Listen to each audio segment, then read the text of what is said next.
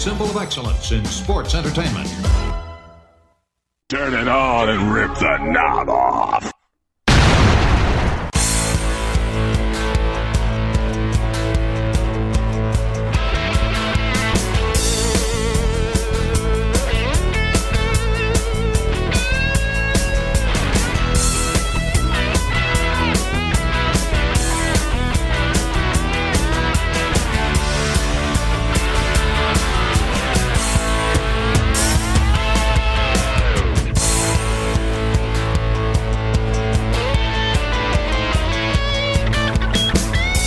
Guys, and welcome back to the Wrestling Memory Grenade, and we're now at episode number 78, and I am your host, Ray Russell, as we continue and finish out April 1987 in the WWF this week, and you can listen to the Wrestling Memory Grenade in our sister shows like Monday Warfare, The Battles Within, where we talk the weekly breakdown of the Monday Night War, and of course our brand new regional wrestling podcast, where we talk the territories.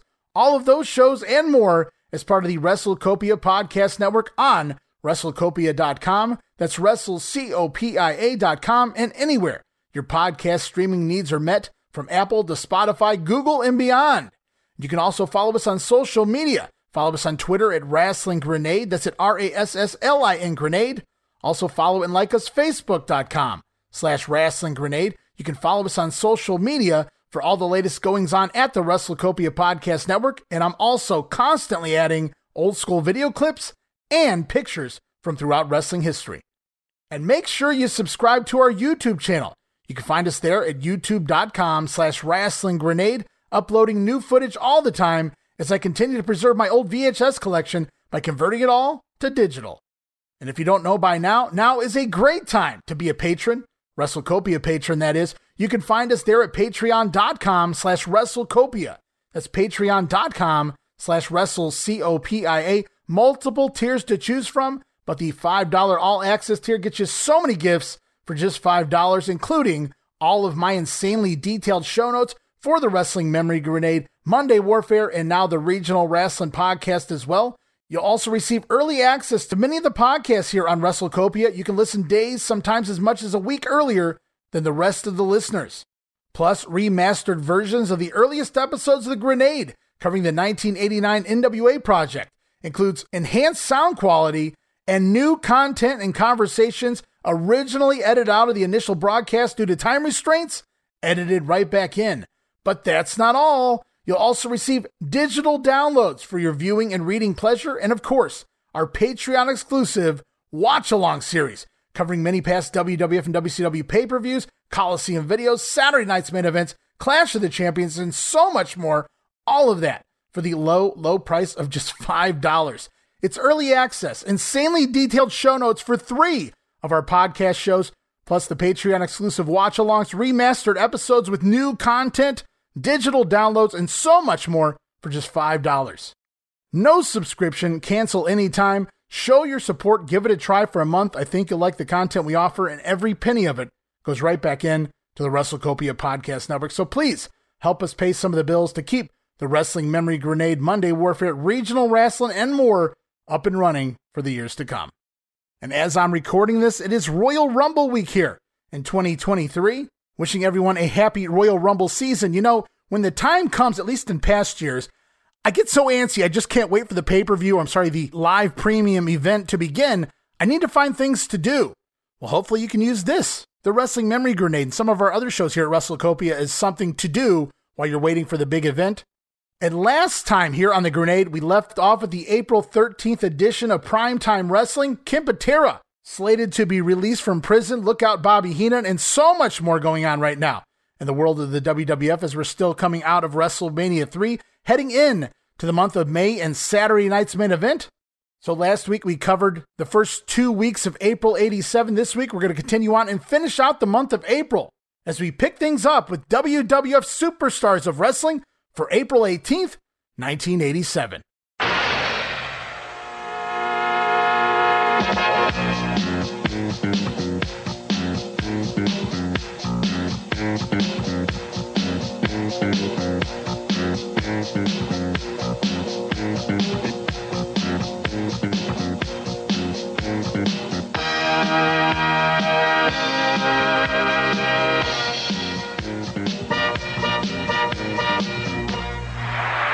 All right, guys, and this April 18th episode was taped all the way back March 21st prior to WrestleMania, Las Vegas, Nevada at the Thomas and Mack Center. It was the WWF's debut in Las Vegas. And here this week, as always, it's Vince McMahon, Jesse the Body Ventura, and Bruno Sammartino on commentary as we're off to the ring. Our opening match this week, the Can-Am Connection, Rick Martel and Tom Zink, taking on the team of Dusty Wolf and Barry O. Right away, we get an insert promo from the Can-Am Connection. They're connecting every time, coming for the tag team titles. Hart Foundation, beware. And we get a bleached blonde Dusty Wolf here. He attacks Tom Zink to begin the match. At one point, he manages to get Zink up at a suplex. It begins to fall backwards with the move. It looks like Rick Martel was supposed to help Zink over, land on his feet. But Martel a little late, and he actually has to catch Zink on the way down in the suplex. So Zink is actually taking the suplex bump as Martel rushes in, catches him. Very awkward, but pretty cool at the same time. Talk about lucky here was Tom Zink. And from there, it's the Can-Am Connection, double teaming the job guys with stereo dropkick, sending him out of the ring. Then once we get back to the action, Tom Zink busts out a German suplex with a bridge. Impressive here on Dusty Wolf, but Barry O in to break up the count. Martel now tags in, hooks a head scissors on Barry O on the mat, then walks on his hands across the canvas and climbs up the ropes with his hands, turning it into a flying head scissors takeover. Very impressive, Rick Martel, but I'm not really shocked. Martel even busting out a cartwheel for a little fun here after the spot. But the future model gets cute one too many times. He goes for a Thez press here, and he's caught by Barry O here in the midair and dropped back into a hot shot across the top rope. The brother of Cowboy Bob, Barry Orton, then with a double underhook suplex, gets himself a 2 count on one of the Can-Ams. Vince McMahon on commentary asks Jesse Ventura if he heard what Johnny V said earlier on in the program. Vince, hate to break it to you, this is the first match. Not really sure what he's referencing. We'll find out later in this episode of The Grenade. Anyways, Vince goes on to talk about it. He says, Johnny V thinks he can beat Beefcake. So don't worry, we'll come back to this odd placement of this comment made by Vince in this match. But speaking of the match, late in this matchup, the job guys collide center ring. Then it's Tom Zink with a power slam and Rick Martel slingshot splash on Dusty Wolf. Can-Am Connection picking up the win here, 3 minutes and 57 seconds. And the Can-Ams really firing on all cylinders now, looking really good in the WWF ring. And Rick Martel specifically on another level as a wrestler right now. Just absolutely phenomenal. As we're off to Update, and Craig DeGeorge, he talks about Brutus Beefcake. And we get a promo from the Beefer, who cuts a very rough promo. Not very good here is Beefcake in this interview. He talks about Johnny V and the new Dream Team. He wants revenge on all 3 of them. Also, Adrian Adonis got what he deserved at WrestleMania, but Beefcake's not done with him either. And Brudite was never great on promos, but he's just now learning to cut a promo by himself. Remember, he always had Johnny V for all that was. And Greg the Hammer Valentine standing there cutting the promo for him since he's been here in the WWF. Not only is he doing it by himself now, but he's doing it as a babyface for the first time here. He has nobody to fall back on. He's just cutting his teeth on these promos. Not so good here. As we move on to an odd couple vignette of Outback Jack and Hillbilly Jim discussing their country's cuisines, if you will. Hillbilly Jim loves the possum fritters. Meanwhile, Outback Jack loves barbecued goanna. Had to look that up. Apparently, it's monitor lizards of different types. Barbecued lizard is Outback Jack's favorite back home. I wrote, the next tag team champions, ? Believe it or not, it was being discussed. Supposedly, anyway. As we move on and go back to the ring, the Outlaw Ron Bass taking on Alex Knight. And there's still no Miss Betsy. No bullwhip just yet for the Outlaw. But we do get an insert promo from Bass, still running down Mulligan and his family. Bass says he's issued the challenge, but he hasn't heard a response from the yellow Blackjack Mulligan. Well, Bass, hate to break it to you, you're going to keep waiting. And as you might suspect, nothing match here, but Bass does allow Knight to take some free shots. Give me all you got, which Bass, of course, no sells. Then we see the awful flying back elbow that Knight also does his best to dodge, but it does connect enough to be the finish of this match. Outlaw Ron Bass picking up the win, 1 minute and 57 seconds as we're off to Mean Gene Okerlund. He's standing by with one of the many challengers for the Hart Foundation's tag team titles. He's standing by with the Killer Bees. All right, fans, I've got to tell you, the tag team situation here in the World Wrestling Federation is red hot. As a matter of fact, it's on fire. You've got champions in the Hart Foundation. Of course, the former champions, the British Bulldogs, the Iron Sheik, Nikolai Volkov, the Dream Teams. You can go on and on. The Can-Am Connection, the Rougeaus, the Islanders. And certainly, when you mention that kind of company, you cannot omit this outstanding tag team combination. Killer Bees, B. Brian Blair, and Jumpin' Jim Brunzell. Gentlemen, come on in. Jimmy, I think I said it. It's on fire right now. It sure is, Gene. You know, everybody's vying for contention. Everybody wants to get a shot at the Hearts. Everybody realizes that the Hearts got the belts by devious means, and Brian and I have got a goal, and we've had that goal since we've been in the WWF, and over 2 years now, and that's to be World Tag Team Champions, and we just have to take each match as they come and hopefully remain healthy and see what happens. Well, I'll tell you what, the commitment that you've made to each other and, of course, to the World Wrestling Federation right now is starting to pay off, because it's just a matter of time right now, B. Brian Blair, before you get a shot at those championship belts. That's right, Mean Gene. And, you know, to be the champs, you got to beat the champs. And everybody out there on national television saw us beat the Hart Foundation. Right. You know, we stung them so bad, Jimmy, it looked like they had a bad case of the hives. And that's exactly what we plan on doing again, because the Hart Foundation are so devious, they're so misleading. They got that little weasel Danny Davis running around, that mouth of the South Jimmy Hart. Something's going to be done. Someone's going to stop them. And Mean Gene, I think we're just the team to do that. I know there's a lot of competition. There's a lot of good teams, the Can-Am Connection, Haku and Tama, all kind. You can go on and on. But somehow, some way, we're going to be there. Well, I'll tell you, right now, one of the top tag teams here in the World Wrestling Federation have got to be these two young men. They are brilliant in the ring. B. Brian Blair and Jumpin' Jim Brunzell. They are the Killer Bees. All right, Brunzell kind of standing back, and he's going to take the challenges as they come in hopes for a world title shot against the Hart Foundation. Gene says he believes it's just a matter of time before the Bees get their shot. Meanwhile, you heard Brian Blair there stealing Flair's line to be the champs. You got to beat the champs. And they beat the Hart Foundation on national TV last year. And that was before the Hart Foundation were champions, guys. Killer Bees still living off that one big win over the Harts several months ago. And it's back to the ring with Hacksaw Jim Duggan taking on Tiger Chung Lee. We finally get a Duggan squash. And of course, it's against a foreigner here, the Korean Tiger Chung Lee. And speaking of foreigners, it's an insert promo from the Iron Sheik and Nikolai Volkov along with their manager Slick. Nobody is going to stop Nikolai Volkov from singing the Russian national anthem, not even you, Buckethead Duggan. Nikolai begins to sing the anthem in the insert. Well, that's one way to get it in without Duggan interfering. And it's back to the action. Jim Duggan with the wind-up slam and the three-point stance and clothesline. And at least he's still leaving his feet at this point to connect with the move. Duggan picking up the win there, 2 minutes and 38 seconds. As we're off to Mean Gene Okerlund with the newest tag team in the WWF, a couple of New Yorkers, and Paul Roma and Jimmy Powers. I want to bring in the newest tag team alliance in the World Wrestling Federation. They just recently got together. Two brilliant young stars out of the New York City area. First of all, from Kensington, New York. Come on in, Paul Roma. Paul, great to have you back. And your new partner is certainly a young man that I've watched the last couple of years really come of age. He is Jimmy Powers from the Big Apple. And Jimmy, right now, a lot of important tag teams in the World Wrestling Federation, the Can-Am Connection, the Killer Bees, and, of course, the World Tag Team Champions, the Hearts. Well, Gene, that's one of the reasons me and Paul wanted to get together. We can see that the WWF has the finest tag teams in the world. And me and Paul have been struggling now for 3 or 4 years wrestling single matches.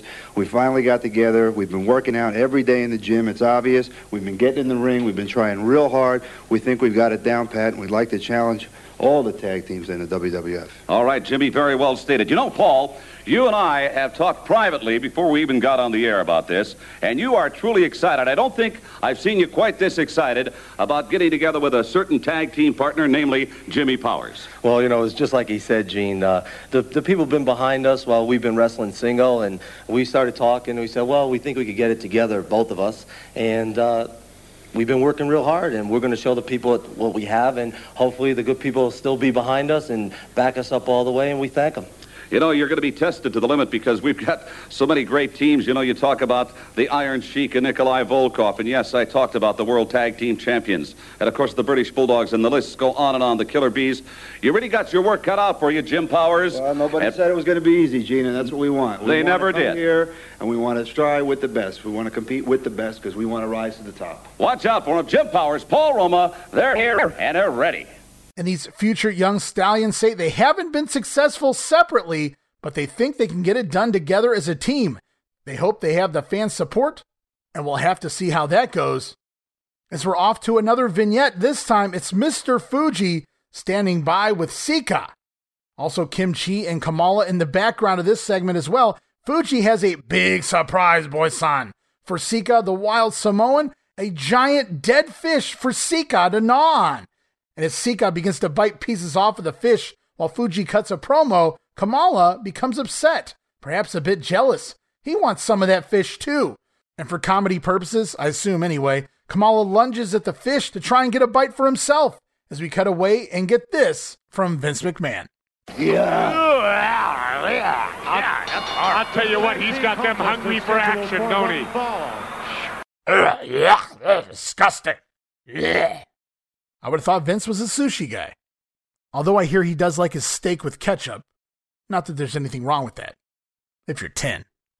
And it's back to the ring for Sika and Kamala teaming up for the first time that I can think of, with Mr. Fuji and Kim Chi in their corner taking on the team of Jerry Allen and Jesse Cortez. And on commentary, Jesse Ventura says he wants to see Kamala and Sika against the tandem of Bruno Sammartino and Vince McMahon. Me too, Jesse. And as Fuji has been donning the face paint as of late, Vince McMahon refers to it as goofy looking. Jesse calls it Oriental Mystique. As the match gets going, Jerry Allen comes at Sika and Kamala with everything he has, but it's still not enough. Kamala busts out a leapfrog that gets a big pop from the fans. Then Jerry Allen runs right into a thrust kick from the Ugandan headhunter. Cortez then tags in, but right away eats a falling headbutt from Sika, and Kamala with the big splash, getting the win on Cortez. 2 minutes and 5 seconds. Post-match, sees Kamala want to climb to the top rope, drop another splash on Cortez, but he's being held back by Mr. Fuji, Kim Chi, and the referee. They all try to talk the Ugandan down. Meanwhile, behind their back, Sika comes over and begins to choke away at Cortez. Got to keep your eyes on both savages at this point, and they may be onto something here. Kamala and Sika together. I think they could handle the team of Outback Jack and Hillbilly Jim, that's for sure. As we're off to yet another on-site vignette, this time at the ranch of one Blackjack Mulligan. Mulligan says that the outlaw Ron Bass better watch his comments on his family and his girlfriend, Sarah Jo Puckett, why she can chew tobacco better than any man Blackjack knows and spit further. So we get a comedy promo here for the underneath garbage that is supposed to be Mulligan versus Bass, clearly not meant to be taken seriously. And thankfully, this will all end soon. As we head back to the ring, it's Jake the Snake Roberts taking on Joe Murdo. And almost immediately, we get an insert promo from the Honky Tonk Man. He says he's not afraid of the DDT, but it needs to be banned. The fans gave their voice of confidence just a couple months ago for Honky, so get behind him one more time and ban the DDT. We'll see how well that goes for Honky Tonk Man. And speaking of which, it is a knee lift, a short arm clothesline, and yep, the DDT by Jake Roberts puts Murdo out in 4 minutes and 25 seconds. Post-match, the crowd goes insane when Jake gets to the bag, takes Damien out, tosses him on top of poor Joe Murdo, and then Jesse Ventura with another great line here. Vince popping for the snake being thrown on Murdo. Jesse says, "You used to hate this, but now you like it." Vince just ignores Jesse. Hypocrite McMahon. Nothing else new to see here, so we move on. It is part 3, guys, of the Ken Patera story. Let's listen to this. This week we showed you how Olympic athlete hero Ken Patera fell under the influence of Bobby the Brain Heenan. But the true tragedy began innocently enough, late on a snowy night in Waukesha, Wisconsin, when a hungry Ken Patera went to a fast food restaurant after a grueling match. According to newspaper reports, Ken Patera was denied service, told that the restaurant was closed for the night. It is alleged that Ken Patera and a co-defendant threw a rock through the restaurant window, resulting in a call to the police. The police arrived at Ken Patera's motel, and a melee ensued between a number of local police, Ken Patera, and a co-defendant. Patera was arrested and charged with the felony. He went to trial and was found guilty. In these days of rapists, kidnappers, and murderers, plea bargaining for a fraction of their sentences, or even getting off scot-free, Patera was sentenced to 2 years in prison.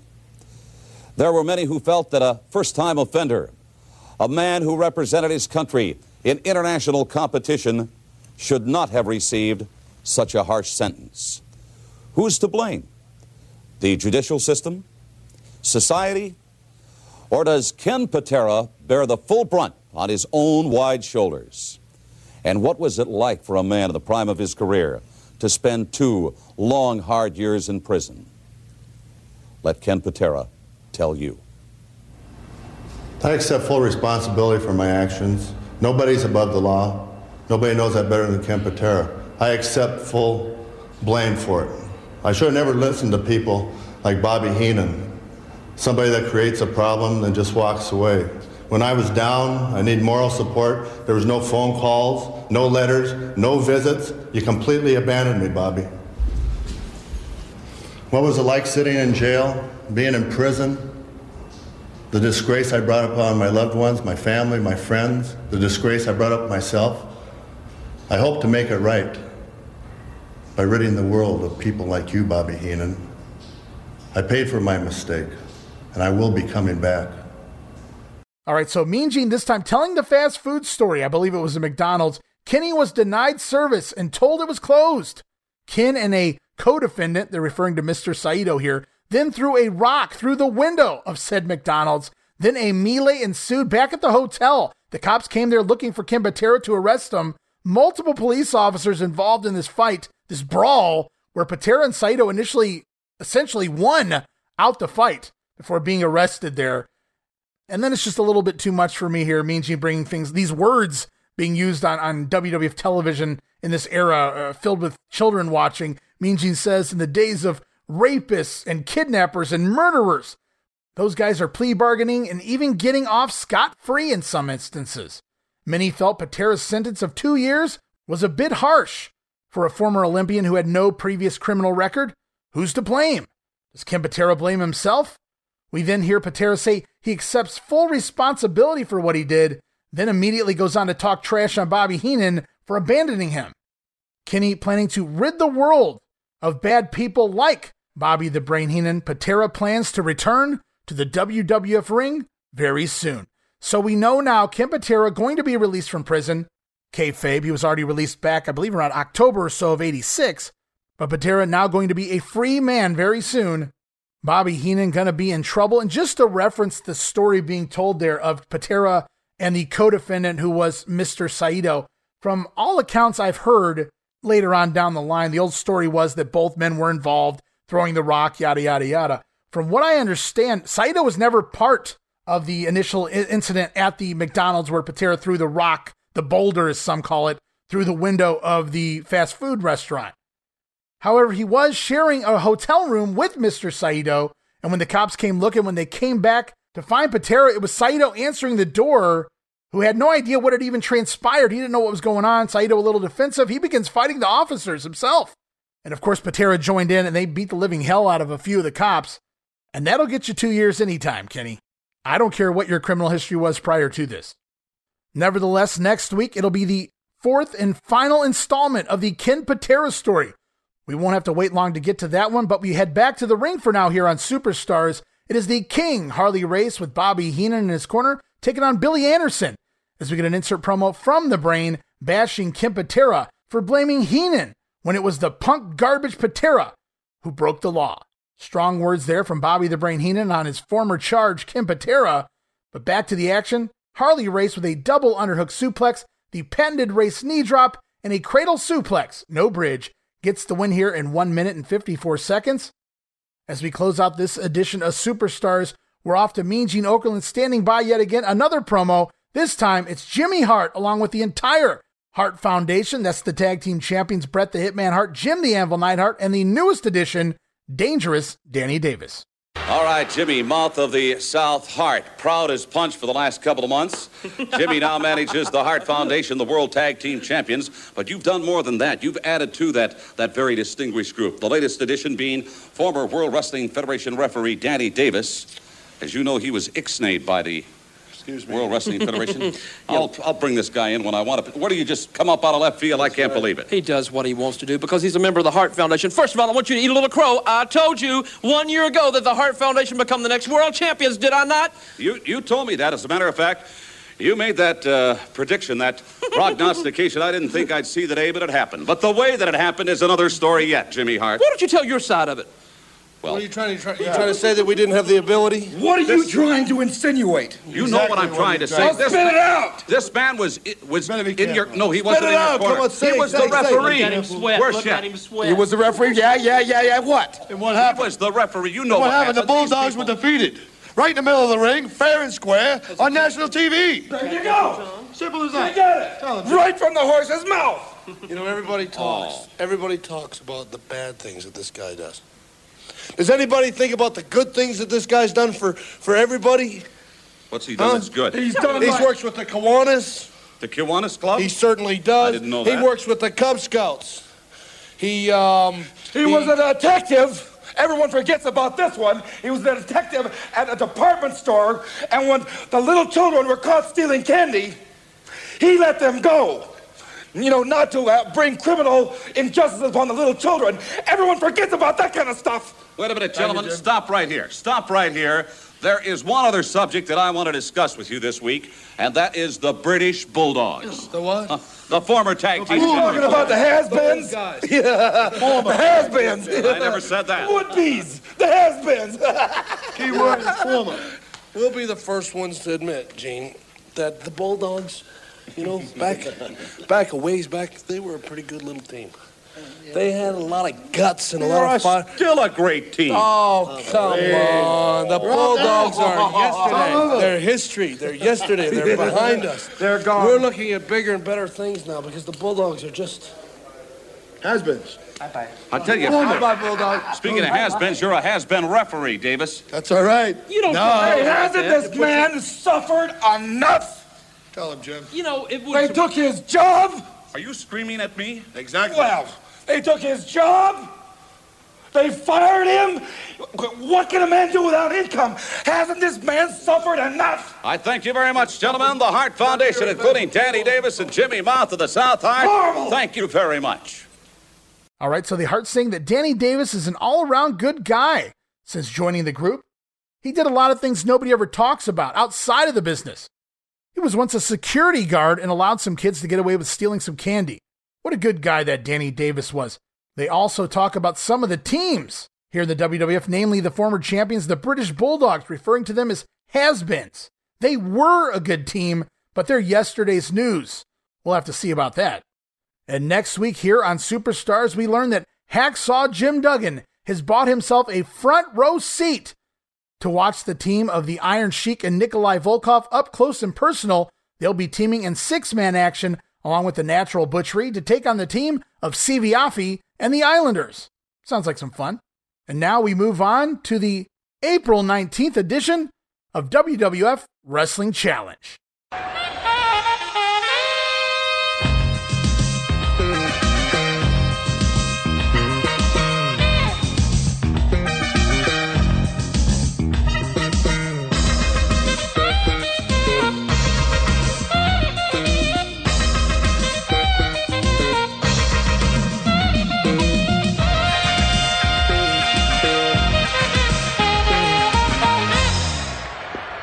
All right, and tape back March 22nd, also before WrestleMania, Phoenix, Arizona, Veterans Memorial Coliseum. It's Gorilla Monsoon, Bobby the Brain Heenan on commentary as we head off to the ring for the Birdman, Koko Beware, taking on Bill Howard.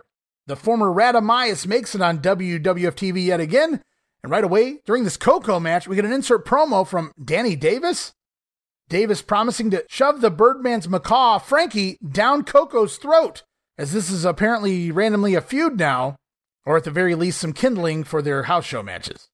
Not much to see here in the match. Koko eventually dodges Howard's charge in the corner and nails a top rope dropkick before the Ghostbuster ends this one 2 minutes and 14 seconds, and we're off to Wrestler's Rebuttal with Craig DeGeorge. He's standing by with Jacques and Raymond, the fabulous Rougeau brothers. They say that Dino Bravo cost them the match at WrestleMania, and it took away their chance at an upcoming title shot.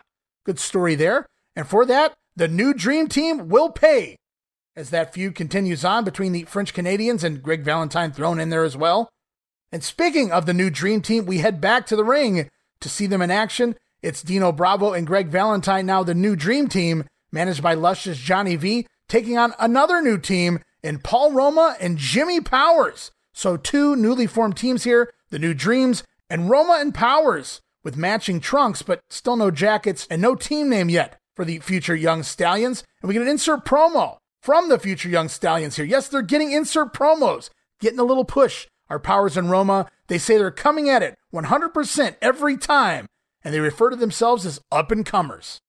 And I'm not an English major, but I'm pretty sure that you're not supposed to refer to yourself as an up-and-comer. That's a label that's supposed to be given to you by someone else. But at the very least, it doesn't sound like they lack confidence. But let's see how they fare here this weekend as the future Stallions in control early in the matchup. But Dino Bravo counters Roma into an inverted atomic drop.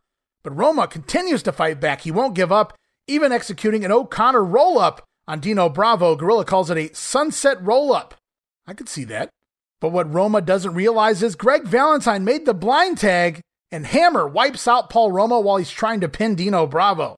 Bravo, though, eventually tags back in, but misses an elbow drop, and it's hot tag time as Paul Roma tags in partner Jimmy Powers. Powers, a house of fire on Dino Bravo, but runs into a knee to the back from Greg Valentine on the apron and staggers right into a patented Dino Bravo side suplex. 1, 2, Paul Roma breaks up the finish. Dino Bravo hits his finisher on Jimmy Powers, and it gets broken up by Paul Roma. Yeah, these guys are getting a little push here. Bravo up to his feet and dumps Roma out of the ring, while Greg Valentine tags back in and locks in the figure 4 on young Jimmy Powers, and the new Dream Team still managed to pick up the win, 2 minutes and 46 seconds. And it was really fun here seeing Roma save Powers from Bravo's finisher. Makes you take notice that these guys are going to be a little more than typical job guys from this point moving on. I didn't see that coming when it happened, and it made me pop. I thought it was really good stuff here. As we head off to Mean Gene Okerlund, it's promo time. Mean Gene standing by with the former tag team champions. It's the British Bulldogs, and they're not alone. They have Matilda along with them. All right, we're going to get you back to more rough and tumble action here in just a moment or two. British Bulldogs, Dynamite Kid Davey Boy Smith, come on in if you would, along with mascot Matilda, former tag team champions of the world, and I'm certain that doesn't ring too well with you, Dynamite Kid, former tag team champion. That's right, you know something, Mean Gene? The Foundation won the battle, but the war is on. They made the biggest mistake of their life in Tampa, Florida, when they stole the belt away from the British Bulldogs. That's all fine and dandy, Foundation. Jimmy Hart, who slugged me from behind with a megaphone. But the thing is, the British Bulldogs are bigger, stronger, tougher, and now we'll do anything to win at any time. And if we wrestle the Killer Bees, the Can-Am Connection, the Demolitions, it doesn't matter. We'll use those teams as stepping stones, but we're coming back for those belts. All right, obviously, there's a little war going on here between the British Bulldogs. It's not a little war, Mean Gene, it's a big war between the Hart Foundation and the British Bulldogs. And Danny Davis, you're not going to be around for too much longer, because we're going to get rid of you, and we're going to get rid of Jimmy Hart, and then it's just the Bulldogs and the Hart Foundation. There's going to be no cheap counts in the ring, no referees being paid off for whatever happened in Tampa, Florida. It's just because us and them, Mean Gene, and may the best team win. I wonder if I could prevail upon our cameraman here if we can get Matilda to give us a little. How about, you know, this has got to be a tremendous, this bulldog has got to be a tremendous source of inspiration for the British Bulldogs when you hit the arenas of the country. That's right, Mean Gene. Well, Mean Gene, the reason why we have this bulldog is to keep guys like Jimmy Hart and Danny Davis away from ringside. That's what Matilda's job is. Let me ask you a question. Would Matilda go for the shorts on Jimmy Hart if she got the chance? Oh, she'd go for the shorts, all right, more than that. I beg your pardon. Thank you very much. British Bulldogs, the Dynamite Kid, Davey Boy Smith, and his lovely sweetheart Matilda. How about this, huh? All right, and the Dogs are back in the hunt for the Hart Foundation and the tag team titles, and they'll go through anyone to get back those championship belts. Mean Gene then pivots from serious conversation in order to take his attention towards Matilda, the Bulldog. That's all we got there. So we head back to the ring. Hacksaw Jim Duggan standing in the ring, waiting to take on Terry Gibbs. As we get an insert promo from Slick, Nikolai Volkov, and the Iron Sheik. Slick again talking about old Buckethead Duggan. He says that Duggan can't stop Nikolai from singing the Russian national anthem. In fact, Duggan can't stop them from doing anything they want to do. Strong words from the Slickster there as we head back to the ring. Duggan rushes into the ring with a 2x4 in hand to start things off, running Gibbs out of the ring. But once the action begins, Hacksaw dominates, and then it's the wind-up slam and the 3-point stance flying clothesline. Yes, I said flying. Duggan still leaving his feet at this point. Picks up the win in just 3 minutes' time. Duggan wins another one. As it's time for yet another promo, we're going to go back to Mean Gene yet again. This time he's with the devious Mr. Fuji and his newest tag team of Axe and Smash, Demolition. All right, Mr. Fuji, come on in if you would. Mr. Fuji, you got a lot of things What is this, trick or treat, pal? Oh, boy, son, this is the devil you see. Because now I have new team, the Demolition, and they will do. And listen to Mr. Fuji, and they make opponents suffer. Please, call him in. All right, the Demolition, and I must tell you that Mr. Fuji is on a roll now with Kamala and the Demolition. I can't believe it. What about it, Axe? That's right. I'm smashing that Axe. Sorry about about that. People wonder who the Demolition team is. Well, the Demolition team is destruction. Yes. We live to fight. We live to beat up people. I love it. And when Fuji gives us the order, we demolish everybody in sight, no matter where it is. Isn't that right, Axe? There's a new game in town, people. It's called Demolition Derby. Every time we get in a ring, we don't wrestle. All we do is fight. All we do is listen to Mr. Fuji, the doctor of sick. Do you know what I'm talking about? This man is going to guide us to the ultimate goal in professional wrestling. He has told us all we need to do to be successful, all we need to do to be champions is listen to him.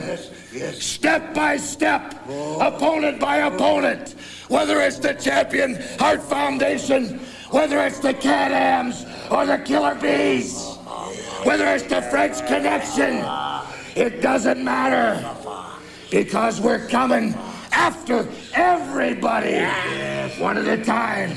I thank you very much, Axe and Smash, the Demolitions. Mr. Fuji, you are indeed the doctor of sick. I thank you very much, gentlemen. Thank you very much, please. All right, and Gene gets Demolition mixed up for the first of many times here moving forward. A little bit of a running joke over the next couple of years while they're heels anyway. Axe has a great line in this one. He says it's Demolition Derby time for Demolition. Refers to Mr. Fuji as the doctor of sick. We already have a doctor of style, so I don't know how long this one's going to stick. But we're back to the ring. More action, this time involving the Honky Tonk Man, with Colonel Jimmy Hart in his corner, taking on Jerry Allen. Honky out now with the guitar in his hand. Jimmy Hart with the Ban the DDT sign in his hand. And I should note the suspenders of Honky Tonk are gone here. So this taping, this March 22nd taping, is actually where he changes his gear and not WrestleMania 3 where I initially suggested. And we get an insert promo from manager Jimmy Hart. He says Honky Tonk isn't afraid of the DDT, but it needs to be banned because it's dangerous. Too many people have ended up in the hospital because of it. So come on, fans, write in and ban the DDT. Meanwhile, back to the ring, Honky drops Allen throat first across the guardrail, then back inside. It's shake, rattle, and roll neckbreaker. Picks up the win here for the Honky Tonk Man. 2 minutes and 31 seconds. And they continue to shill it, guys. Send in your votes to ban the DDT. They insert a P.O. Box address and everything right on the screen for you. Boy, they really want those addresses for their merchandise catalog. Post-match, the Honky Tonk Man gets on the mic. He loves everyone, even the people in the cheap seats. Classic heel heat there for Honky. And it's a little dancing by the Honky Tonk Man as we once again go honky tonkin'.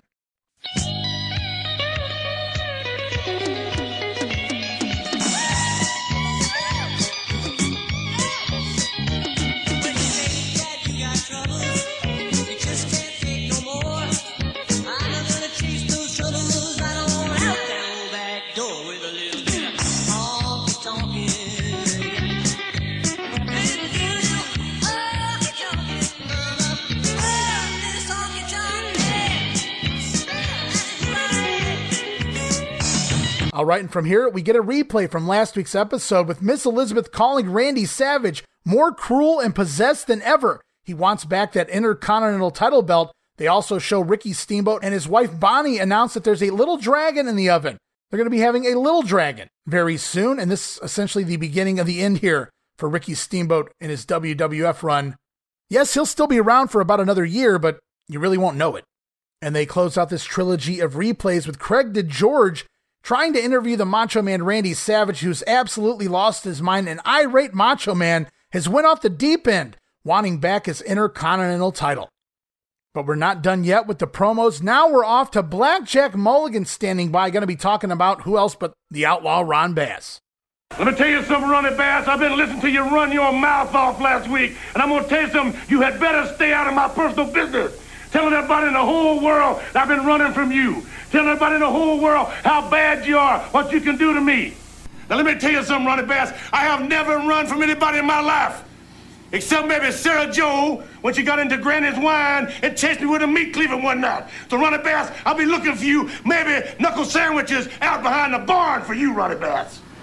And Mulligan's saying that Bass has been talking his shit on Blackjack for weeks now.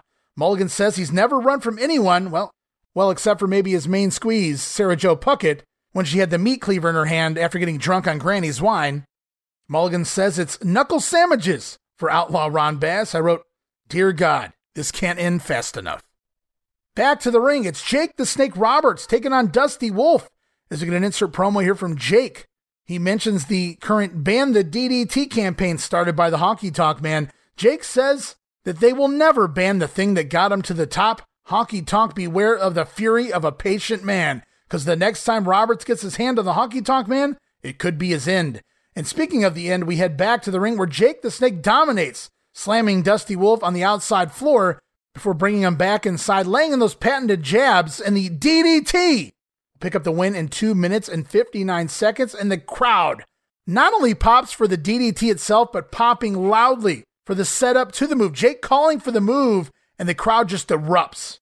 Jake Roberts really getting over here in short fashion as a fairly new babyface.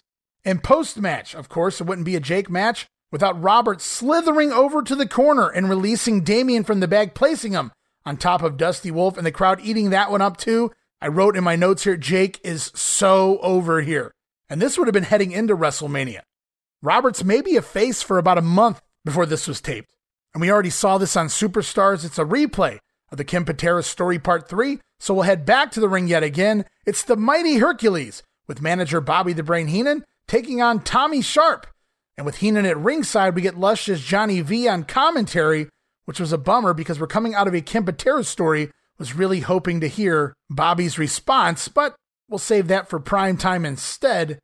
And as the match gets going here with Hercules, we get an insert promo from his arch rival, Billy Jack Haynes, who begs Hercules to bring that 70 pounds of chain to the ring for their upcoming matches. Haynes absolutely comes off as intense or insane. Probably a little of both.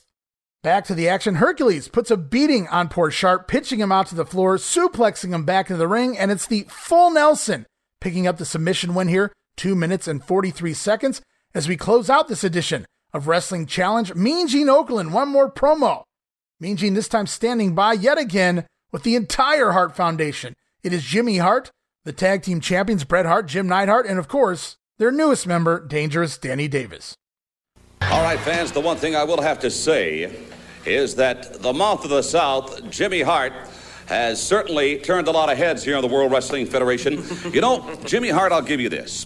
Over a year ago, you made the prediction that you would manage the World Wrestling Federation Tag Team Champions, and that came to be. It did indeed. You better believe it, baby. Let me tell you something, baby. We have open contracts against anybody, anytime, any place, anywhere. And like you said, we are the champions of the world. Well, I said...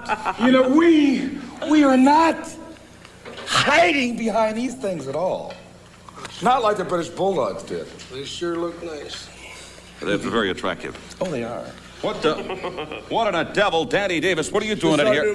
I'm part of the Hart Foundation. I belong here. What are you doing here? I'm just hanging out, pal. What, are you kidding me? I'm doing a job here. You don't know why I'm here? I'm here with the 2 champions of the world, the greatest athletes in the world today. Wait a minute. Is he going to be part of your permanent package? Yes. We decided that since they stole this man's job and took it away from him, gave it to somebody else, and fired this man, that we would not turn our backs on him, and we've let him join the foundation, and he's really turned out to be a great wrestler. Gentlemen, hasn't he got? I wonder, aside from Danny Davis, are there a couple of things that we can intelligently discuss here this week? Such as what?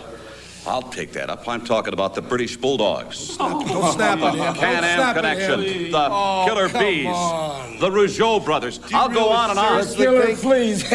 You really think any of those teams can beat the Hart Foundation? Well, we've tried to contact the Islanders from the island of Tonga, but they only have one phone there, and nobody answers it.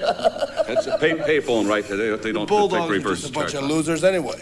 Who wants to hang around with losers? Wait a minute. How can you say that? You're the tag team champions of the That's world. correct. You defeated, if you want to call it that, the British Bulldogs. You said it. Try whoop the Bulldogs. We defeated. You said that. Annihilated. There we go. What are you doing? The killer fleas. You try to put me on a spot? Just face up to it. Just fess up right now. We are the best in the world. There's no team that can compare with the Hart Foundation. Wait a minute. Is there going to be a stipulation? I'm just very curious. Is going to be a stipulation here that any title defenses you have in the very near future in the World Wrestling Federation, that Danny Davis is going to have to be in your corner? He should. Absolutely. He lost his job. Jack Tunney fired him. What is he on a Hart Foundation welfare rolls now? No, he's not. We want him outside the ring to watch us wrestle and pick up those little moves that make us the best in the world. Wait a minute. Because he's going to be the best in the And keep world. the other people from hitting the rings with our backs turned. Like I said, we have open contracts. Six-man tags, single matches are for the world championships, baby. Would you please keep your hands to yourself, you little. Thank you, gentlemen. Thank you. All right, and Gene, they're rattling off potential challengers. The Bulldogs, the Can-Ams, the Bees, the Rougeaus. Jim Neidhart mocking the Islanders as well. Neidhart, another fun promo, full of personality each and every week here. I haven't seen a bad Hart Foundation promo yet here in 1987, all thanks to the Anvil. And they verify it here. They clarified, if you weren't sure before, Danny Davis is now a permanent part of the Hart Foundation. And we'll have to see how long that lasts. As next week here on Challenge, it's the Battle of the Babyfaces. The fabulous Rougeau brothers will take on Haku and Tama. The Islanders, can't wait for that. And honestly, as I look at these two shows side by side, Superstars and Wrestling Challenge this week, Challenge may have been the better show this weekend, I feel. But I digress as we continue on. Here on The Grenade, we're off to the April 20th edition of the WWF's Primetime Wrestling.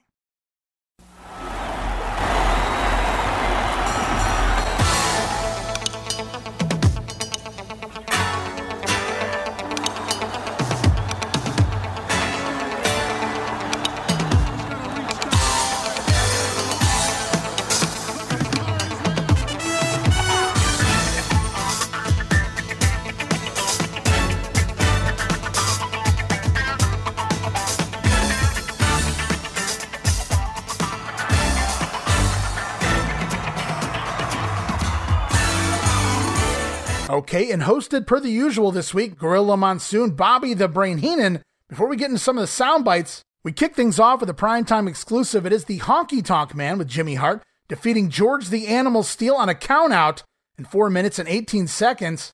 Both men fighting on the floor, but Honky Tonk able to re-enter the ring as Steel was distracted ringside by Jimmy Hart, though after the bout, the Animal did manage to chase Honky and Hart off from ringside. Now that match was recorded back on March 21st in Las Vegas. We actually played some promos for that match back in the March House Show Results edition of The Grenade. But as primetime rolls on, we see yet again the third part of the Ken Patera story. Remember, he's being released from prison and he's coming for Bobby the Brain Heenan. Next week, Ken Patera will be a free man. And it's at that point we come back to primetime wrestling and we get a response from Bobby the Brain Heenan. What was it like sitting in jail, being in prison? The disgrace I brought upon my loved ones, my family, my friends, the disgrace I brought up myself. I hope to make it right by ridding the world of people like you, Bobby Heenan. I paid for my mistake, and I will be coming back. Obviously, a vendetta by Ken Patera, one of the most powerful men in the entire world. And he's going to be on your case, Mr. Heenan, because you are the one responsible, directly or indirectly, for what happened for 2 years out of the life of Ken Patera. I hold you directly responsible. Don't you or anybody else hold me responsible for one darn thing. He got into the trouble he got into because he was an amateur and he is a loudmouth punk. I had him booked in the town the night. I wasn't even in the town. I had nothing to do with him. I can't be a watchdog, a babysitter. I can't diaper him, hold his hand, and order fast food for the man. If he is denied service, it's because he did something they didn't want him in there for or they were closed. Don't blame it on me, Patera. You disgrace your family, you disgrace yourself, and you disgrace professional wrestling because you're nothing more than a loudmouth punk. Don't hang nothing on me, pal. You did time because you deserve to do time. You're going to rid the world of me. I'm holding you directly. Don't anybody hold me. And I don't want to see any more. We'll be back right after garbage. this. I don't care what you hold me responsible I don't care for. what you think about what I think. There's no way I can be held responsible for that. I wasn't in the town when that happened. I booked him there. I wasn't at the fast food place. You were his manager when But I'm not a babysitter. I don't it? diaper him. I don't wipe his nose. Well, he's a grown man. You got to assume some kind of responsibility as a manager. Nothing. If I have to bring my attorneys here, and well, that's maybe no you'll garbage, just have to do because that. damn it, I'm not going to take responsibility for something that loudmouth did. You can't control right yourself, now, let's go pal. to ringside You with don't belong Outback in Jack society. against the Raider. Don't get Let's on go my down to case. ringside. Wait a minute. Too No. late. You better keep an eye on this. You're making fun of this guy, Outback Jack. This guy could be creating a lot of problems for you and some of the guys in your family. I'm sorry. You're upset, right? Because Ken Patera's got you bent out of shape. The Ken Patera story is getting to you because the truth is finally... Listen, I've been around this business a long time, my friend. I was around when Ken Patera first came here to the World Wrestling Federation. I was the one that was directly put out of professional wrestling by Ken Patera. I retired because of Ken Patera. That's one of the main reasons. I know what Ken Patera was like when he first came here, what happened to him when he got involved with you, and now what's going to happen to him. And you're the one that's going to pay for it all, my friend or my enemy. Sometimes I don't know which you are. I think you're my enemy all the time, and sometimes you try to convince me that you're my friend like you did to Ken Patera. Not a phone call, a message, nothing. Let me tell you why. Let me tell you why. Now, wait a minute. No. And those sound bites were taken over 3 consecutive segments of the program. Awesome stuff from the Brain throughout. So Patera continues to blame Bobby Heenan for what Kenny did. The Brain abandoned Ken, so says Patera. Then, of course, we hear Bobby. He replies that Ken did what he did on his own. He ain't wrong there. Ken is a disgrace and nothing more than an amateur loudmouth punk. Strong words from the Brain, but he continues on. Gorilla Monsoon putting over the Ken Patera, put him out of wrestling, retired Monsoon for the most part. Bobby Heenan irate, though, throughout this, clearly trying to build this into a huge angle. Bobby hard selling this program. Absolutely fantastic job here by the Brain thus far. As we continue on with Primetime, we get another exclusive in the ring. This time it's Outback Jack defeating the Masked Raider with the Bulldog of sorts, maybe the Boomerang, not really sure what the hell that was. Outback, though, picking up the quick win, just 1 minute and 30 seconds. That match was taped back on March 11th in Columbus, Ohio at the Ohio Center. And Outback doing maybe the third job here on TV, and it's already relegated to Primetime over the course of a 3-month period. Not looking good for old Outback. As we move on, it's promo time here on Primetime Wrestling. Mean Gene Okerlund standing by with the Birdman, Koko B. Ware. It's exciting. One of the most electrifying men in the World Wrestling Federation. You know who I'm talking about. Bring him in right now. He is none other than the Birdman, Koko B. Ware, with Frankie, and Frankie a little wild this week. I'm telling you, brother, Frank is not the only one that's a little wild. The Birdman, Koko B. Ware's a little wild because I feel so good, brother, because I got Danny Davis, brother. I'm going to do the Bulldogs a favor because you see, Danny Davis, when he was a referee, brother, he was a no good scoundbooger. He would cheat all kind of ways, brother. But now, Danny Davis, brother, you're going to have to come on, and you're going to have to go for what you know, brother, because, brother, I walk down the back street. Now we're going to see how tough you are, Danny Davis. You want to be a wrestler, brother, while you stepping in the ring with the Birdman, brother, and you better be in the best shape of your life. Wait a minute, Koko. Yeah. I am going to caution you, Frankie, take it easy.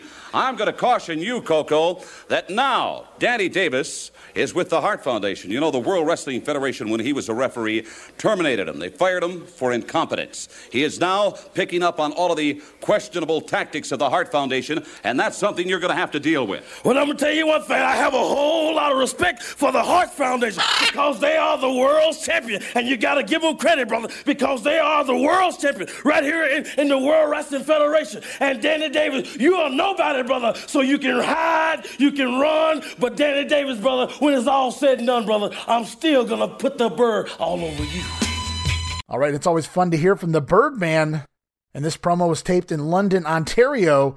The Birdman talking about dangerous Danny Davis, and these guys will wrestle each other a lot here in 1987. And remember last week, Bobby Heenan celebrating his 1-year anniversary as the quote-unquote host of Primetime Wrestling? Well, this week, Gorilla Monsoon presents Heenan with a giant 1-year anniversary cake. But Gorilla gets a call from the bakery.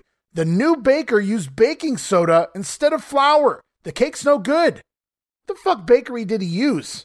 The baker doesn't know the difference between baking soda and flour? But Bobby isn't buying it. He's not falling for that trick, Monsoon. Bobby then leans over to take a good whiff of the cake. He's going to smell the cake. And apparently if he sniffs the cake, he'll be able to tell if the cake is real or not. But as Bobby leans down to get a big whiff of the cake, the phone rings across the desk, and Gorilla Monsoon reaches over the back of Bobby Heenan's head and accidentally shoves Bobby's face down into the cake. Oh, those wacky hosts. More fun with Gorilla and Bobby Heenan again this week. But that's it for the sound bites from Prime Time, so we move on to the following weekend with WWF Superstars April 25th, tape back March 21st, Las Vegas, Nevada, Thomas and Mack Center, Vince McMahon, Jesse Ventura, Bruno Sammartino on commentary as we kick things off with a pre-recorded promo from Paul Roma and Jimmy Powers. They say they're young and they're up-and-comers and they're ready. Look out to all the tag teams out there, but especially their opponents today, who just happen to be Axe and Smash of Demolition. So once again, Paul Roma refers to the team as up-and-comers. Vince McMahon replies on commentary, "Yeah, we're going to find out just how up-and-coming they are, pal." Vince McMahon sort of mocking them there as we head to the ring. It is Paul Roma and Jimmy Powers scheduled to take on Demolition with Mr. Fuji in their corner. Let's see how this new team, this new up-and-coming team fares against Axe and Smash here. As it's at this point, I realize that Smash has moved away from the yellow and black smears of paint on his bicep to hide his tattoo. Now just wearing an arm pad instead. We get an insert promo from Demolition and Mr. Fuji. They talk the team of Powers and Roma. Fuji says, "Beautiful and handsome team will look like Frankenstein when the Demolition are done with them." And we'll have to see about that, boy-san. Now, as for the future young Stallions, Demolition, not exactly the best team to get going against if you're looking for a push, as Demolition obliterates Jimmy Powers early on in the match. Paul Roma finally tags in, but immediately misses a drop kick on Smash, and it's Demolition decapitation time. The Demos get the win in just 2 minutes and 23 seconds, and all three of the announcers said they expected more from the soon-to-be Stallions, but they were no match against the monster team who is really hitting their stride right now, is Demolition. It was indeed demolish and destroy for the Demos here this week. And as for Roma and Powers, got to start somewhere, I suppose. As we then cut to a young lady with WWF Federette-style makeup on, eating an ice cream bar in the front row. Clearly a plant to advertise the ice cream. No shame in his game, Vince McMahon. As we head off to Update with Craig DeGeorge this week, it's on Dangerous Danny Davis. We hear a promo from Danny saying that by now we've learned what kind of wrestler that he is. Davis offers wrestlers to stand in line for matches. He's not afraid of anybody. And don't worry, he won't hurt you. Oh, Danny, you might have to pay for those words. As we're off to yet another promo. This time it's Mean Gene Okerlund standing by with Leaping Lanny Poffo, who has a poem for us all. A young man that I've got so much respect and admiration for, certainly one of the great ones in the World Wrestling Federation today, hails from Downers Grove, Illinois.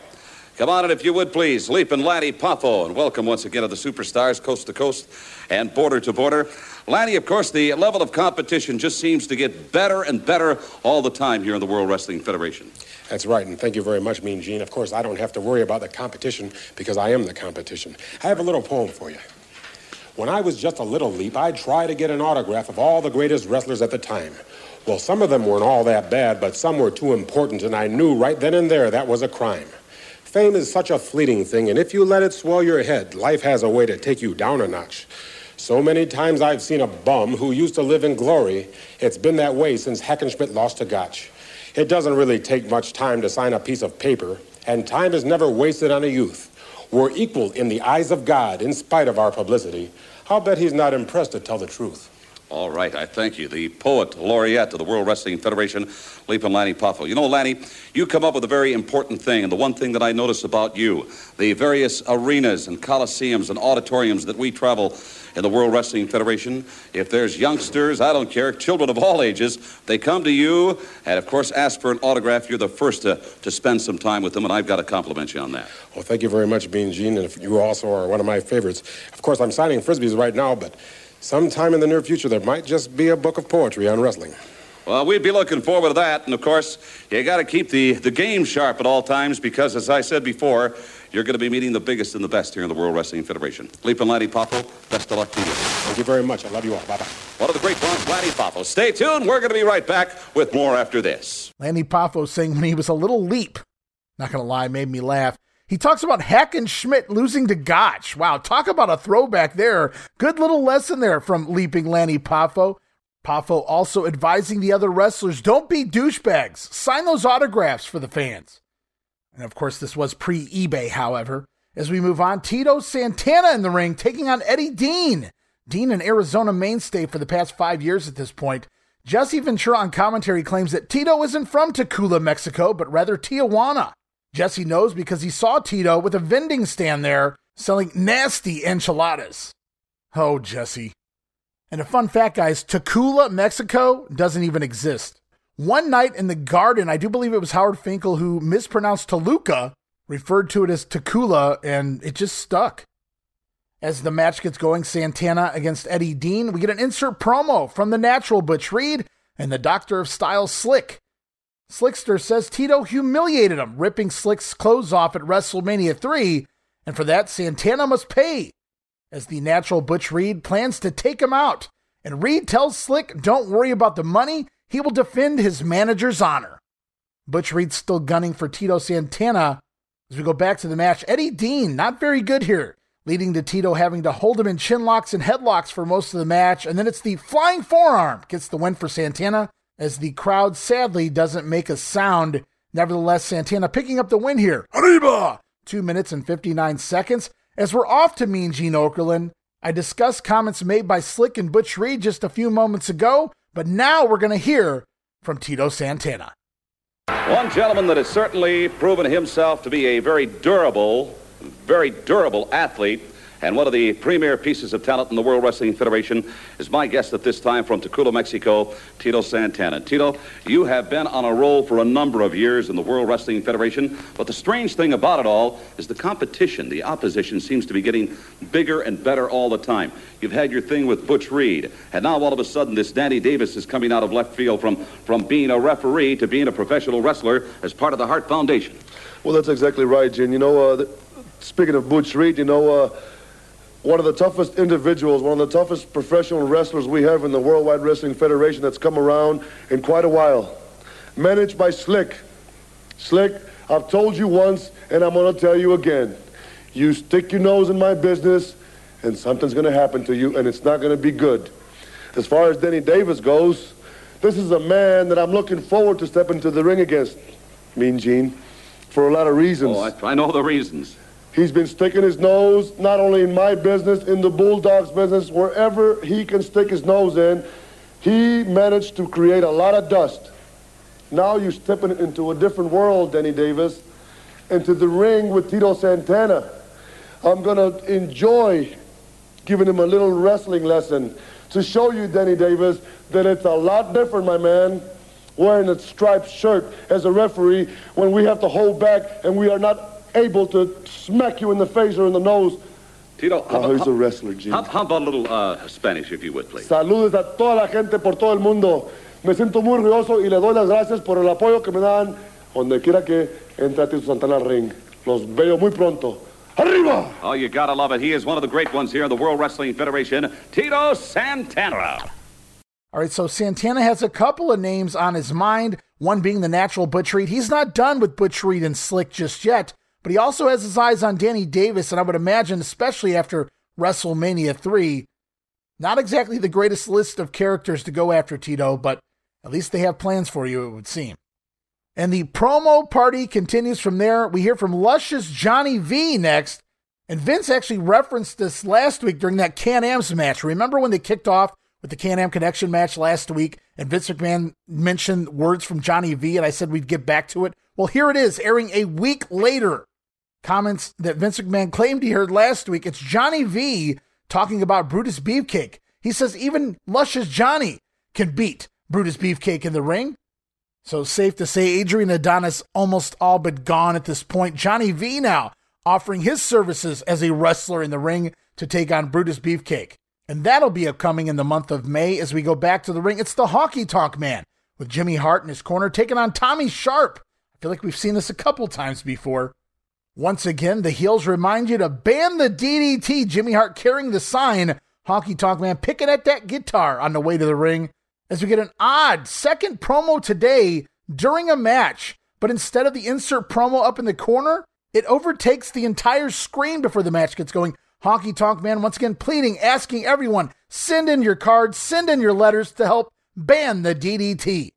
And while some of the insert promos still act as just insert promos up in the corner, we've already seen the Young Stallions earlier and now the Honky Tonk Man. They get full screen promos and then it slowly moves up into the insert in the corner, I guess to get your full attention. And no surprise here though, Butch Reed, his insert promo, he just got the little corner treatment. And if I do remember correctly, it's been a while, but things didn't go too well the last time these two men met, Honky Tonk Man and Tommy Sharp. Honky drilled Sharp 3 times with the shake, rattle, and roll neckbreaker, including post-match on the arena floor. And it's no different here this week. Middle rope fist drop, channeling his cousin Jerry Lawler here, is the Honky Tonk Man. And it's shake, rattle, and roll time. The neckbreaker ends it, 3 minutes and 7 seconds. Another win for the Honky Tonk Man. And speaking of Honky Tonk and Colonel Jimmy Hart, we're off to Mean Gene Okerlund standing by with these two men. All right, there's a break in action, and I want to bring in the mouth of the South, Jimmy Hart. James, my boy, come on in. DDT, baby. Ban this DDT. What are you talking about, you little cheerleading what in the world? What does that mean? I'll tell you exactly what it means. The BDT. Look, you got me so excited. I feel like an elephant sitting on. DDT, what are you talking about? BLT. You don't want to beat it. You don't tell him, Honky Tonk. This guy's a basket case. That says ban the DDT. Long live rock and roll. Long live the shake, rattle, and roll. Long live the Honky Tonk Man and Colonel Jimmy Hart. Get rid of the DDT. That's what we want all the fans to be saying from now on. Ban the DDT. Send the cards and letters out. Send them to the WWF.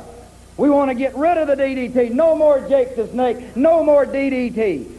But no, I find it very hard to believe that they would ever ban the DDT without perhaps taking a second look at your shake, rattle, and roll. There's nothing wrong with a shake, rattle, and roll because that's what the people want. That's what all of my fans in the WWF want. Is that what Peggy Lou wants? That's Peggy Sue, and Peggy Sue loves to see the shake, rattle, and roll. She likes to see it especially on Saturday night when a Honky Tonk Man is winding down from a long, hard week. Peggy Sue likes to see the Honky Tonk Man shake, rattle, and roll on Sunday morning when I'm getting ready to go to church. You throw a few quarters in a jukebox on a good Saturday night, do you, Honky Tonk? You better believe it. I'll throw them in there by the handful because I'm going to ban the DDT. We're going to get rid of Jake the Snake Roberts. The Honky Tonk Man shake, rattle, and roll is going to dominate the World Wrestling Federation for once and for all. The snake is going down. There'll be no more DDT. I want all of my fans that supported me in the past to please send those votes in. Ban the DDT. Gentlemen, apparently you have a cause. Stay tuned. We're going to be back after this. All right, they continue to reiterate, ban the DDT. Send in your cards and letters, folks. Continue to show your support for the Honky Tonk Man. And back to the ring for tag team action involving the Killer Bees, taking on the team of Steve Lombardi and Iron Mike Sharp. As we get a good shot here of referee Happy Jack Kruger. Always smiling Jack Kruger. Or not. As the Bees dominate the match, Vince McMahon repeatedly calls Jumpin' Jim Brunzy during this match. Ha ha! Go get him, Brunzy! Yeah! And holy shit, we get an insert promo, this time from Steve Lombardi and Iron Mike Sharp, as they crap all over the team of Jimmy Powers and Paul Roma when everyone knows that it's Mike Sharp and Lombardi. They are the real next up-and-coming tag team. Oh my, a job guy tag team feud. Possibly in the works here.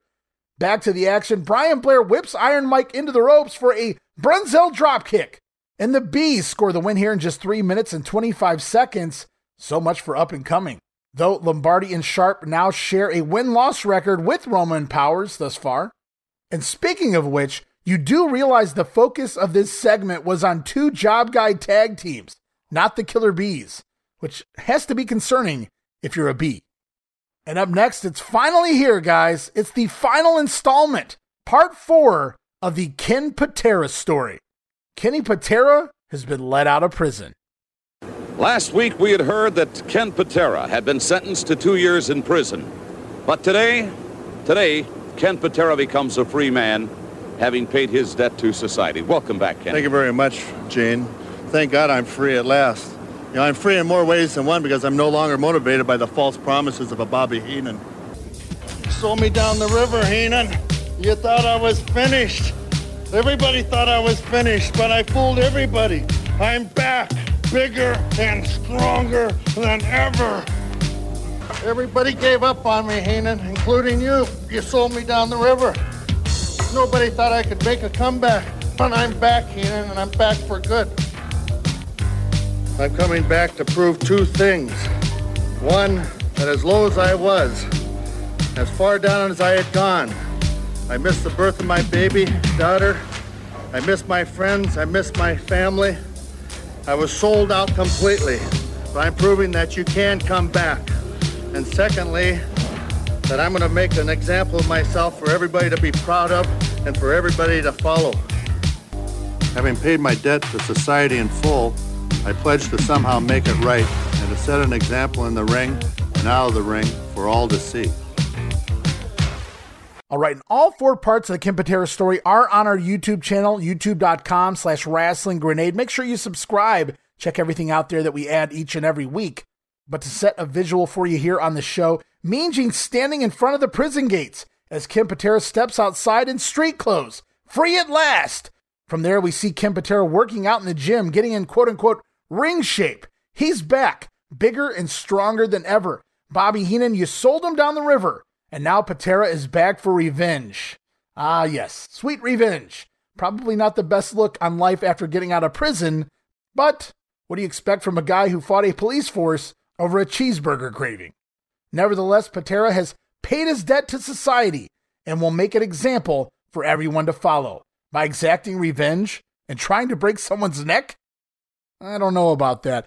And speaking of which, we're off to Mean Gene Okerlund as he interviews Bobby the Brain Heenan. The Brain comments on the release from prison of Ken Patera. Well, we saw what Ken Patera had to say there. I'm sure standing by, we're going to hear a different point of view now because we have with us Bobby the Brain Heenan and Mean Gene Okerlund. All right, Bobby Heenan, as you know, I am covering the Ken Patera story, and what a story it is.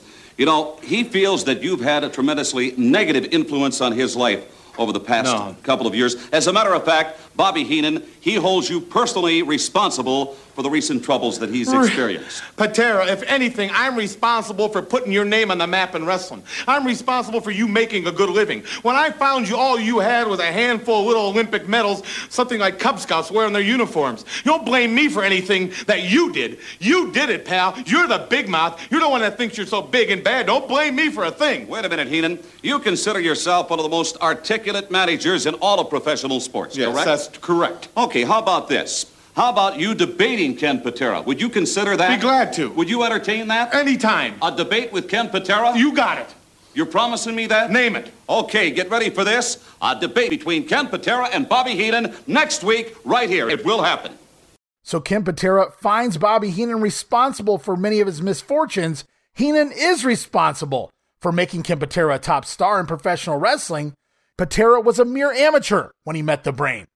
Mean Gene suggests a debate on TV as Bobby Heenan agrees to it, and Gene sets the date. So next week on Superstars, it will be the great debate between Ken Patera and Bobby the Brain Heenan. I, for one, can't wait for that. But one thing I can wait for, but unfortunately it's in front of my face, it's our next matchup, a tag team match, as the team of Blackjack Mulligan and Billy Jack Haynes take on Dave Wagner and Rick Rinslow. And what an odd pairing Haynes and Mulligan make here. And we heard from Roman Powers. We've heard from Sharp and Lombardi. Can we get a trifecta? A Rinslow-Wagner promo, perhaps? Nope, wasn't meant to be. Mulligan and Haynes come out, though, to Blackjack's steam whistle music. It's Black Jack and Billy Jack, as Vince McMahon says, Jacks are better.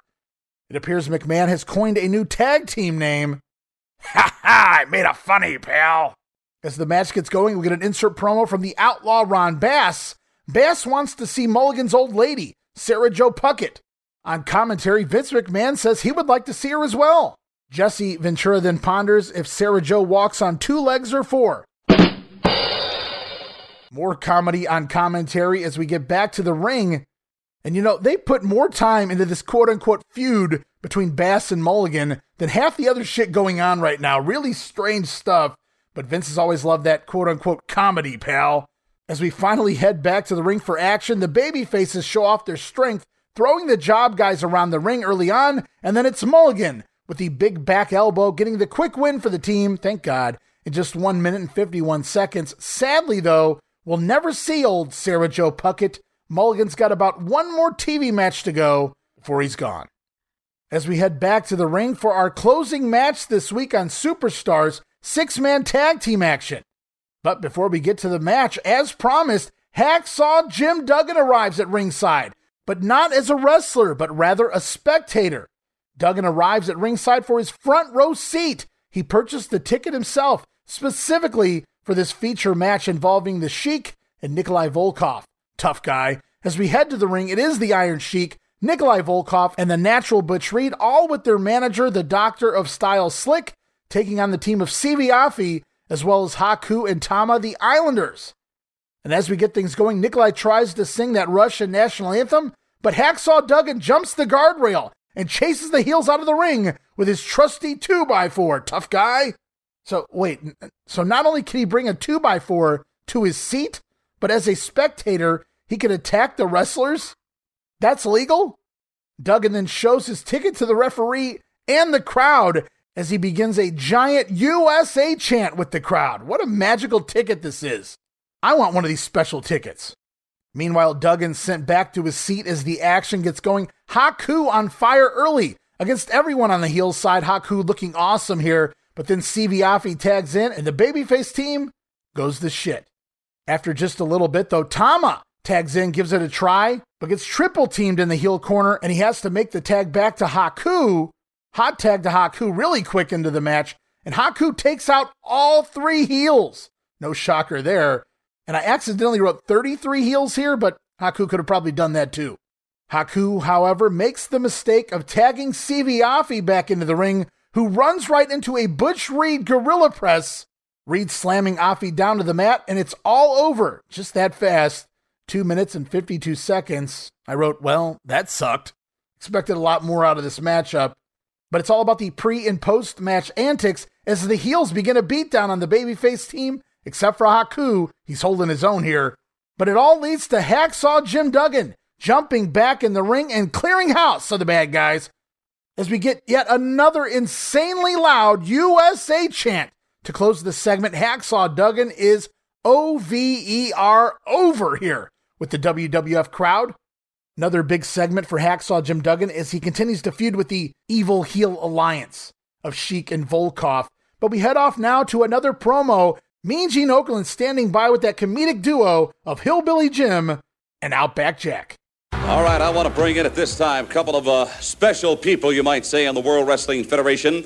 I like their free spirit, their attitude. Come on in from Mudlick, Kentucky, Hillbilly Jim, to my immediate left here, and from, what is the name of that town again? Come on in, Outback Jack in the Northern Territories of Australia. G'day, Humpty-Doo, mate. Humpty-Doo, Humpty-Doo. That's a little like Mudlick, right? Oh, it's a whole lot like Mudlick, what we and this fella's been talking about. He's just no country boy, too. Yeah. He's just from a different country. That's right, mate. You know, the two of you have a lot of things in common. That is a very modest little community that, of course, Hillbilly Jim hails from. And Humpty-Doo, I guess you would have to say, it is a very modest little community. Oh, mate, it's got 40 people, a pub, a post office, and a petrol station. I see. Well, what about the food down there? Is there anything special that you, Outback Jack, like in terms of food? Oh, mate, you got to have your barbecue goanna on Sunday arvo. A barbecue? Goanna. Goanna? Yeah, beaut stuff, mate. Oh, it's great. What would you have on a Sunday afternoon down at Mudlick, Hillbilly Jim? Well, we don't do too much barbecuing down there. We have a lot of good fried stuff. We like that good home fried chicken and stuff like that. But sometimes if we're going to have a real special layout, and Granny feels up to it, we might start off with some hors d'oeuvres, like some fried possum fritters and some good grease, some good lard there. We might start off with a few of them chitlins. Maybe sometimes we barbecue them too, but not very much. And we have some good corn pone with some crackling in it. You ever had any crackling? No. What's crackling? Well, it comes from a pig, and you put it in your cornbread. It makes that cornbread kind of crackle like it. It's real good. I'm gonna get you made of it. Don't worry. I tell you what. We'd start with. What do you start with? An hors d'oeuvre, a horse's duver or something? No. No. What we'll do? I tell you, we'll start with some barbecued witchetty grubs. Taste like walnuts. They're great. You got to put them in backwards because that way they won't crawl back out. See, because you can eat them live, you know. Oh, my word. I'll tell you what. Great stuff. Wait a minute. Now, where I come from, Jack, we don't eat too much stuff alive. All of our stuff is officially dead. Officially dead, yes, mate? Sir. Well, I'll shoot it up there in the backyard. Sometimes squirrels or possums, or sometimes if I'm lucky, I'll shoot a big old rabbit back there. You know, I like rabbits, and sometimes we have a little crow too. Sometimes, if you really want a good specialty, get you some of them deviled hawk eggs. I'm gonna bring you some of them deviled hawk eggs. They is fine. Barramundi's the best fish you can get, mate. Oh, barramundi, I had it when I was in Australia. Did you? Yes, and on Tuesday I forget what we had. That's neither here. You got that, I right? That one. I've been around him for a while. You'll understand it directly. Yeah. Oh, will I? Yes. Oh, hey, you know what I think the two of you should do is please get together. That sounds like a great trip. And I'm very curious. Are we going to see the two of you in action together? Possibly another great tag team here in the World Wrestling Federation? Mate, that'd be bloody great. Let me tell you something. If I've got anything to say about it, I'll say yes, because this is some kind of fella. I knew when I laid eyes on this big critter here that he's going to do some damage right here in the World Wrestling Federation. I'll tell you what, they are a couple of big ones. From Australia, Outback Jack, and of course from Mudlick, Kentucky, one of the most popular men, Hillbilly Jim. All right, the two men from Mudlick, Kentucky and Humpty Doo, Australia. Country boys from different countries. More talk of barbecued goanna here and possum fritters and chitlins this time. And cracklin' too. And for those wondering what cracklin' is, it's kind of like a pork rind of sorts that crackles, hence the name. Outback Jack, make sure you eat those witchetty grubs backwards so they don't crawl back up out your throat and out of your mouth, mate. Gene thinks this might be a new great tag team here in the WWF, and we already have 20, so why not another? Was this promo uneventful? Yes, but I had to listen to it, so you did too. Next week here on Superstars, the live debate between Bobby Heenan and Ken Patera, plus we'll see Adrian Adonis' final match here on TV in the WWF, and we learn that Brutus Beefcake will go one-on-one with his former manager, Luscious Johnny V. Let's hear from both sides. I can't wait to get you, Johnny V. I've had it up to here with your when I get you in the ring next week, one-on-one. I'm gonna do the strut up and down your spine like I've never done it before. Well, I heard, Beefcake, that you want some of the luscious JV. Well, let me tell you something, Beefcake. If you want Johnny V, I'm right here. Let me tell you something. If you know how to do the strut up and down somebody's spine, it's because Johnny V taught you. I taught you everything you know. I haven't taught you everything that I know, baby. Let me tell you something. Next week, it's JV and a beefer. Oh, yeah. We look forward to Johnny V versus Beefcake plus the live debate and all the stars right here next week for the Superstars of Wrestling.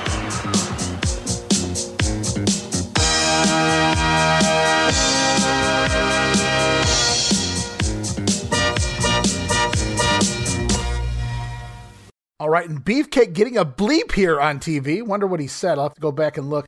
While the manager, Johnny V, says he taught Beefcake everything that he knows, but not everything that Johnny V knows. Valiant not afraid of Brudai, it would appear here, as they go one-on-one next week. And hopefully this angle will give the Brutus character the much-needed push that it needs. He hasn't been in the ring since WrestleMania that I can recall anyway. So Hacksaw Jim Duggan well on his way up the babyface ladder. And the WWF hoping that Brutus Beefcake not far behind. And Beefer going to make his first appearance on TV that I can think of, outside of promos, that is. As I said, since WrestleMania 3. So it's going to be very interesting to see how the crowd reacts to Brutus Beefcake live and in person, as he goes one-on-one with his former manager next week on Superstars. And we move on to Wrestling Challenge for April 26th. Tape back March 22nd, Phoenix, Arizona, Veterans Memorial Coliseum. Gorilla Monsoon, Bobby Heenan yet again on commentary. And we head off to the ring for the K&M Connection, or the Can-Am Connection for the rest of us, Gorilla. It is Rick Martel and Tom Zink taking on the team. Once again, Iron Mike Sharp teaming with Steve Lombardi. We may have something going here, as we get an insert promo early on in the match from Mr. Fuji. And apparently his team of Kamala and Sika are coming for the Pretty Boy Can-Ams. As we go back to the ring for action, the Connection control most of the match. Tom Zink even busts out a missile dropkick off the top rope on Lombardi, as the heels get a couple of chances on the offense, but make some mistakes, and it's back to the babyfaces in control. Fun enough, though. From there, Rick Martel gets the hot tag, and he is on fire. Tom Zink busts out the power slam. Martel with the slingshot splash picks up the win in just 3 minutes and 12 seconds. Another win for the Can-Am Connection. Yes, the Can-Am Connection pick up another one here on Wrestling Challenge. As we're off to Wrestler's Rebuttal with Craig DeGeorge. He has Brutus Beefcake standing by. Beaver calling out everyone. Adrian Adonis, Johnny V, the new Dream Team, ready to take on all comers as the brand new babyface is the future booty man dude, Brudai. And as we already know, a lot more coming from Beefcake in the month of May, but we head back to the ring for Billy Jack Haynes as he takes on Tiger Chung Lee here this week. We get an insert promo from the mighty Hercules, who says he's going to use his chain on Billy Jack. And we head back to the ring. Tiger Chung Lee, some generic heel offense early on in the matchup, but Billy Jack Haynes recovers and sends Tiger upside down in the corner. But from there, Chung Lee completely botches taking a backdrop, falling over to the side. But Billy Jack Haynes ends this thing the full Nelson. Pick up the win in just 2 minutes. And so I just touched on the ongoing feud between Billy Jack Haynes and the mighty Hercules. So now we're going to send you off to Mean Gene Okerlund standing by with Bobby the Brain Heenan. And you guessed it, Hercules. All right, fans, stay tuned. More exciting World Wrestling Federation action right around the corner. Hercules, come on in if you will. Managed by this gentleman, Bobby the Brain Heenan. Okay, Billy Jerk. You want to play with change? You want to think you're tough? Try this on for size, jerk. Billy Jack Haynes, nothing between us has been settled. The war still continues. When the moon is full and at its peak, I don't care what coliseum, anywhere in the country, anywhere around the world. Billy Jack Haynes, this time there's nowhere to go, there's nowhere to run, and there's nowhere to hide. All I got to do is get you on the other end of this chain if you're not scared to get on it. And I've got you. Are you suggesting a chain match for your man, Bobby Heenan? That's right. Let's see how tough he is. Let's see if he's got the ability. Let's see if he's got it right in here to get in the ring. Strap one wrist to a piece of chain and strap the other wrist to a piece of chain with this man on the other end. Then, Mr. Jerk, what are you going to do? You're going to think you're being towed away by AAA because it's all over for you, pal. This is what's going to settle it. The chains that can only be broken by one man, and that's Hercules. You know, you might be a little overly optimistic there, Bobby Heenan. Certainly you cannot downgrade the physical stature and the tremendous strength of Billy Jack Haynes. Oh, no, the man is strong, very, very strong. But he's not bright. But he's not as strong as this man. He's not as smart as this man. And he doesn't have it in here where it takes and where it counts. What do you mean he's not bright? You should be the last person in the world talking about who's bright these days. I'm bright these days. Bright these days? Yes, I am bright these days. Right. And this man's a winner these days. And Billy Jack is a casualty. That's right. Billy Jack Haynes, don't forget I pulled the lightning bolts from the sky. I can break these. All right, and Hercules challenging Billy Jack Haynes to a chain match. It'll settle the feud once and for all. Can't wait till they get into those. From there, we get a replay, the same thing we saw on Superstars of Hillbilly Jim and Outback Jack discussing their country cuisine. So they're clearly trying to start to put these two together. We've seen these silly promos on Superstars Wrestling Challenge Primetime at this point. So the idea was definitely there. And it's back to the ring. More action, this time involving the tag team champion Hart Foundation, accompanied to the ring by Jimmy Hart and Dangerous Danny Davis, taking on the team of Joe Murdo and second-generation star Nick Kiniski. Here this week, we get an insert promo from Danny Davis. He says the reason that he corners the Hart Foundation is because of the awful officiating here in the WWF. That isn't the pot calling the kettle black. Danny Davis promised by being at ringside, he will keep things right. Then back to the ring, it's Nick Kiniski looking good early on against the Anvil, but makes the mistake of tagging in Murdo, and it's all downhill from there. It's a heart attack, and the Hart Foundation We'll pick up a win here in just a couple minutes of action. Post-match, though, we see Jim Neidhart sending Kiniski out of the ring. Kiniski taking the flare flip into the corner over to the apron and to the outside. Pretty cool there. And Danny Davis kicking at poor Joe Murdo while he's down. The WWF clearly hasn't given up on Davis just yet. And speaking of Danny Davis, we're off to Mean Gene Okerlund once again. This time he's standing by with Koko Beware. He's going to talk a little more about his upcoming matches against Danny Davis. All right, stay tuned. We're going to get you back to more rough and tumble World Wrestling Federation action. You know, I get so cranked on by this young man. He is possibly one of the most exciting, electrifying people I have seen. Wait a minute here. In a World Wrestling Federation. I believe it's from, is it Union City, Tennessee, or Johnson City? Hey, it's Union City, brother. I'm telling you, Union City. That's the Tennessee. All right, Koko, be aware. Red hot in a World Wrestling Federation. And this league, I got to tell you, is on fire anyway. Well, you know what? Tell you one thing, Mean Gene. I'm fired up, brother, because I feel so good, brother. It makes me want to walk right. It makes me want to talk right. Every time I get inside that square circle, I love to do my thing, brother. Because the people, they're all behind the bird. It's just like fire. I said it's like fire.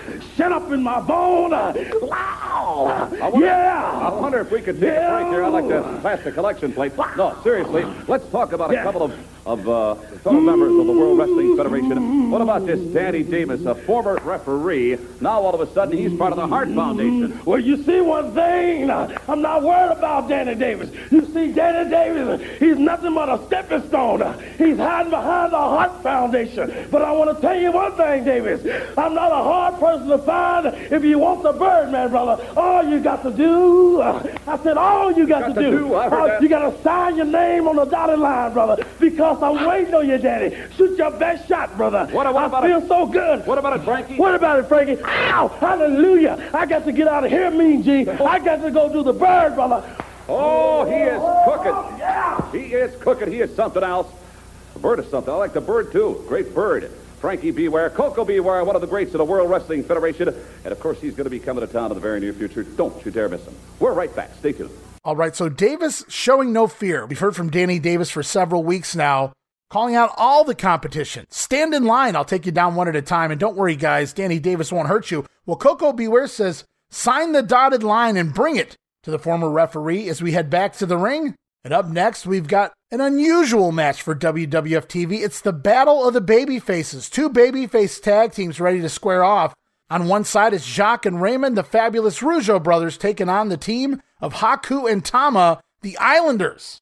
So the Islanders in that six-man match on Superstars, now they're wrestling the Rougeaus here on Challenge, so the Islanders definitely getting a little more play here after WrestleMania. Very noticeable. And as the match gets going, it's quick tags from both sides of the ring early on, as is back and forth in a fun little match. Jacques with a monkey flip and sends Tama flying all the way across the ring. And as the match goes on, the Islanders slowly becoming more aggressive on the offense here. Raymond Rougeau looking for his finisher in Montreal, the sleeper hold, but Haku manages to escape the first attempt, but Ray does manage to lock in the sleeper on second try, and it appears Haku's in trouble, but it's Tama off the top rope to break it up. Right in front of the referee, Tama leaping off the top rope, driving a shot into the back of Raymond Rougeau to save his partner Haku there, and the Islanders take back over and continue to show their aggression. Tama with thrust shots to the face of Raymond, then yanking Ray down face first into the mat by his hair. Tama going for the cover, but Jacques Rougeau now in to break up the count, as the Rougeaus aren't going to stand by and let the Islanders walk all over them. Jacques Rougeau finally tags in with a drop kick on Tama and then locks in the abdominal stretch, but Haku in to break it up with a thrust shot to the throat, a chop right into the throat of Jacques Rougeau to break up that abdominal stretch. I wrote, wow, coming from a babyface? And at that point, Raymond Rougeau has seen enough. Now we get all four men in the ring, the legal Jacques and Tama, but now Raymond in to question Haku and his antics. As a shoving match begins between Haku and Ray, leads to a four-way melee as all four men wind up brawling in the ring, and it's spilling out to the floor for a double countout.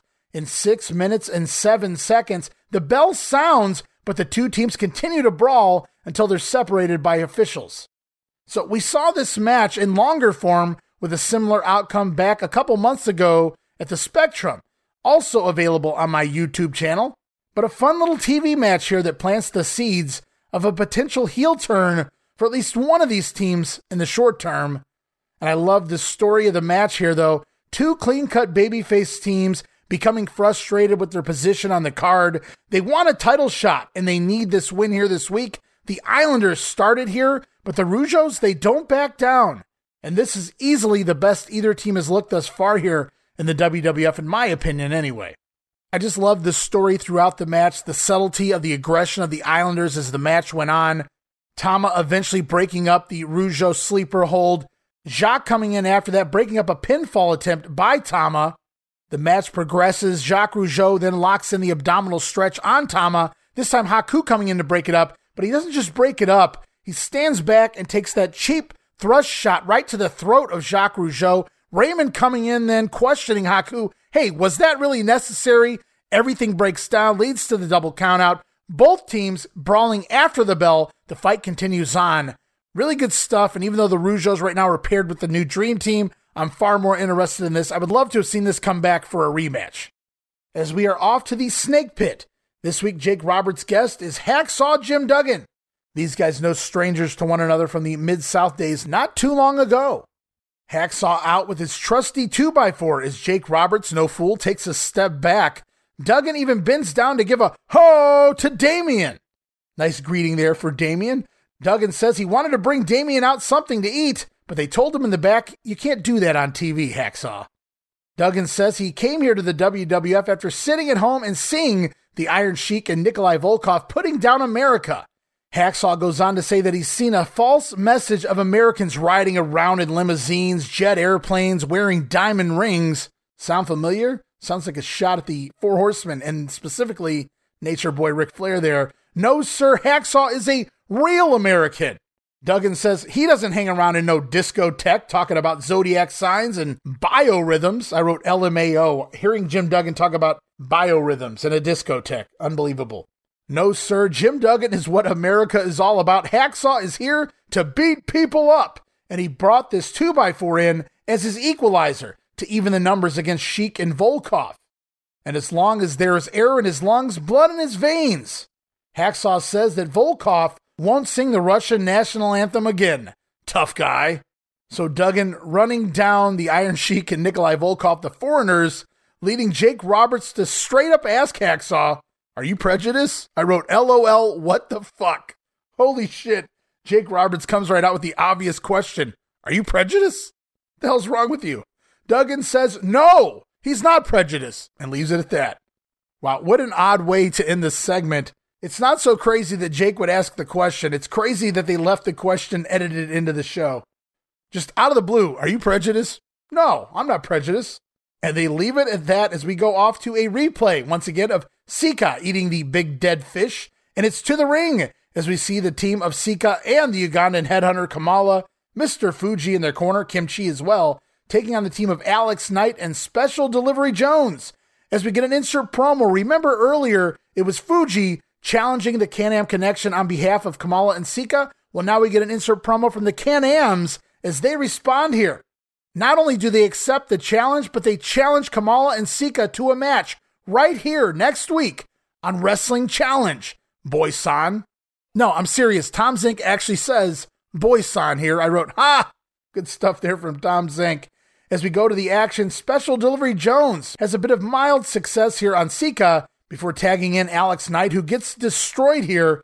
Kamala then lands the big splash on Knight, ending the match in just 1 minute and 19 seconds. Kamala and Sika look ready for the Can-Am Connection. As we're off to the Ken Patera story, part 4. Of course, it's the replay from Superstars, so we continue on with the action back to the ring. Closing out this week's edition of Wrestling Challenge, George the Animal Steel making what Vince calls a rare appearance in the ring here, taking on Jesse Cortez. And I should note that Bobby Heenan has left commentary for this segment. He actually left commentary heading into the Ken Patera story. In boycott of airing the Ken Patera story, Bobby Heenan left commentary. He's not back for this one here involving the animal. So we get no mention of Bobby's thoughts on Patera until we get to primetime, that is. Now, as for this match, it doesn't take long. The Flying Hammerlock gets the win for George Steele in just 48 seconds. And post-match, the animal tackles the referee down, crawling on top of him before calling him nice, and petting him on the head. Very creepy looking stuff here from George Steele before finally letting the referee up. And you never know what you're going to get when George Steele is in the ring. As we close out Wrestling Challenge, one final promo this week. Mean Gene Okerlund standing by this time with luscious Johnny V and his brand new Dream Team. I'll tell you what a shocker, what an absolute bombshell. Johnny V, come on out. Oh, this is a new touch. I wonder if I can prevail upon our cameraman. Can you just pan down a little bit? I like this. Am I throwing a curve at you, pal? Oh, that's a split-fingered fastball that you see right there on me right now. You know something, folk? If you're out there waiting for a bus at 42nd Street and Broadway, you'd be in a situation probably where they'd have to have you have a saliva test put on you. But let me tell you something right now. I want you people to feast your eyes on my creation, something I am so emphatically proud of, something that gives me a reason to dress like this, to talk like this. It gives me a reason to say, Johnny V, son boy, you've certainly done it again. I want, in fact, bring in, come on in, boys. They're good boys. They're my boys. This is, in fact, the new Dream Team. Hey, wait a minute. Dino Bravo and Greg the Hammer Valentine. Go ahead. All right, I guess the new addition to this team, Dino Bravo from Montreal. Wait a second.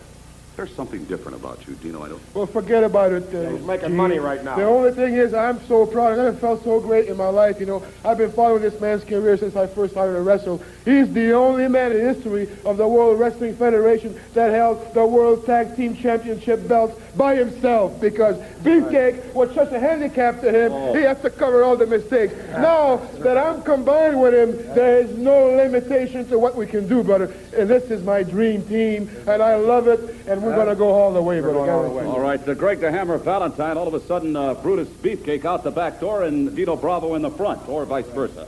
Well, you know, he was the weak link.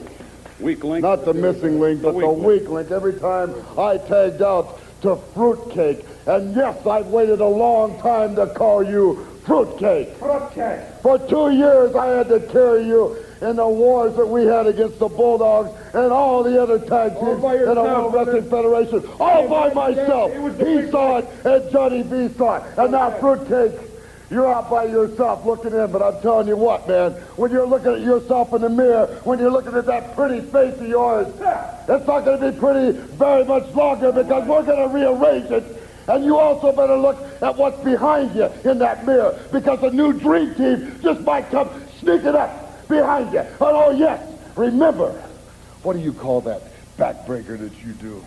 I call it the Canadian backbreaker. Let me tell you something, and this is a promise. This is going to be the most devastating team that a World Federation has ever seen. And I guarantee, Beefcake, this is only the beginning for you. You know, wait a minute. I'm proud of you, boys. Dino, I think I've got it. I think I finally figured it out, Johnny V. Yeah? Come on, lay it on me, baby. I can't. Oh, shut up, Gene. Let me tell you something right now. You figure it out. Well, a lot of it.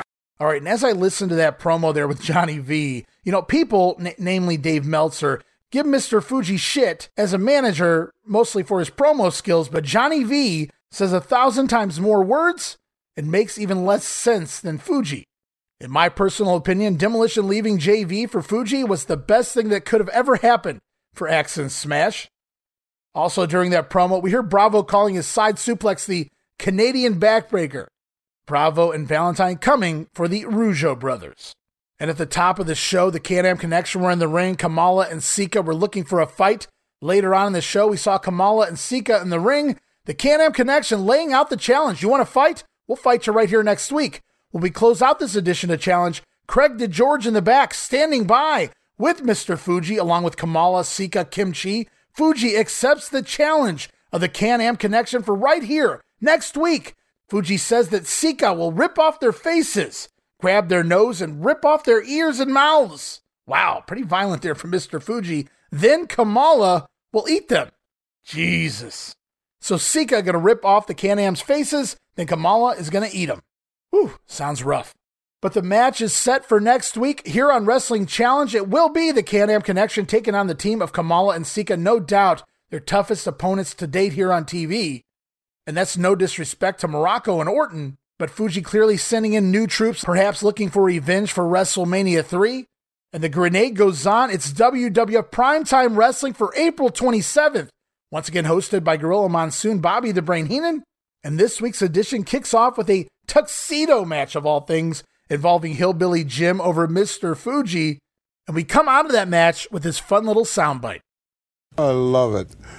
You know, he's got a score to settle yet with one of your family members. Fuji's mad at me? No, not Fuji. Talking about Hillbilly Jim and King Kong Bundy. I mean, what happened in WrestleMania? That's correct. Bundy squashed a midget?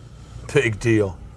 Big deal. You wouldn't like it if somebody did that to you or to a member of your family, would you? It's the breaks. That's the breaks. It's the breaks. That's how I look at it. That's the breaks. Well, it cost him $5,000, and I'm sure you had to pay a portion of that. Well, we have an understanding that if you're fined... Well, maybe you don't. Maybe you don't. I do have an The more I get into this Ken Patera thing, the more I realize that you guys have it all your way. What do you mean, us guys? You managers. I don't know what any other manager does. That's his business. Well, I know what you do, No, you don't. Oh, yes, I do. You know how much I make from my man. Gorilla Monsoon saying that Hillbilly has a score to settle with King Kong Bundy. Bobby Heenan nonchalantly, he squashed a midget. Big deal. That's the breaks. We are to understand, at least by Gorilla Monsoon, that Bundy was fined $5,000 for smashing poor little Beaver there. As we're off to yet another edition of Update featuring Craig DeGeorge, this week the topic, Dangerous Danny Davis. We actually touched on this promo not too long ago here on The Grenade, but this time we're going to take a listen to what Dangerous Danny has to say. And here's an update with Craig DeGeorge.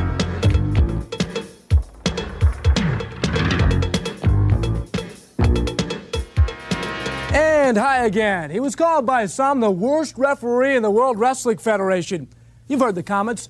Biased, cheater, just plain lousy, and certainly just about the opposite of what an official is supposed to stand for. So should we be surprised at Danny Davis's wrestling antics, like ramming a megaphone into opponents' heads? Well, I guess by now, everybody knows what kind of wrestler Danny Davis is. Oh, and all you other wrestlers out there, don't be afraid. Step right up and sign on a dotted line for a match with Danny Davis. Oh, don't worry. I promise. I won't hurt you.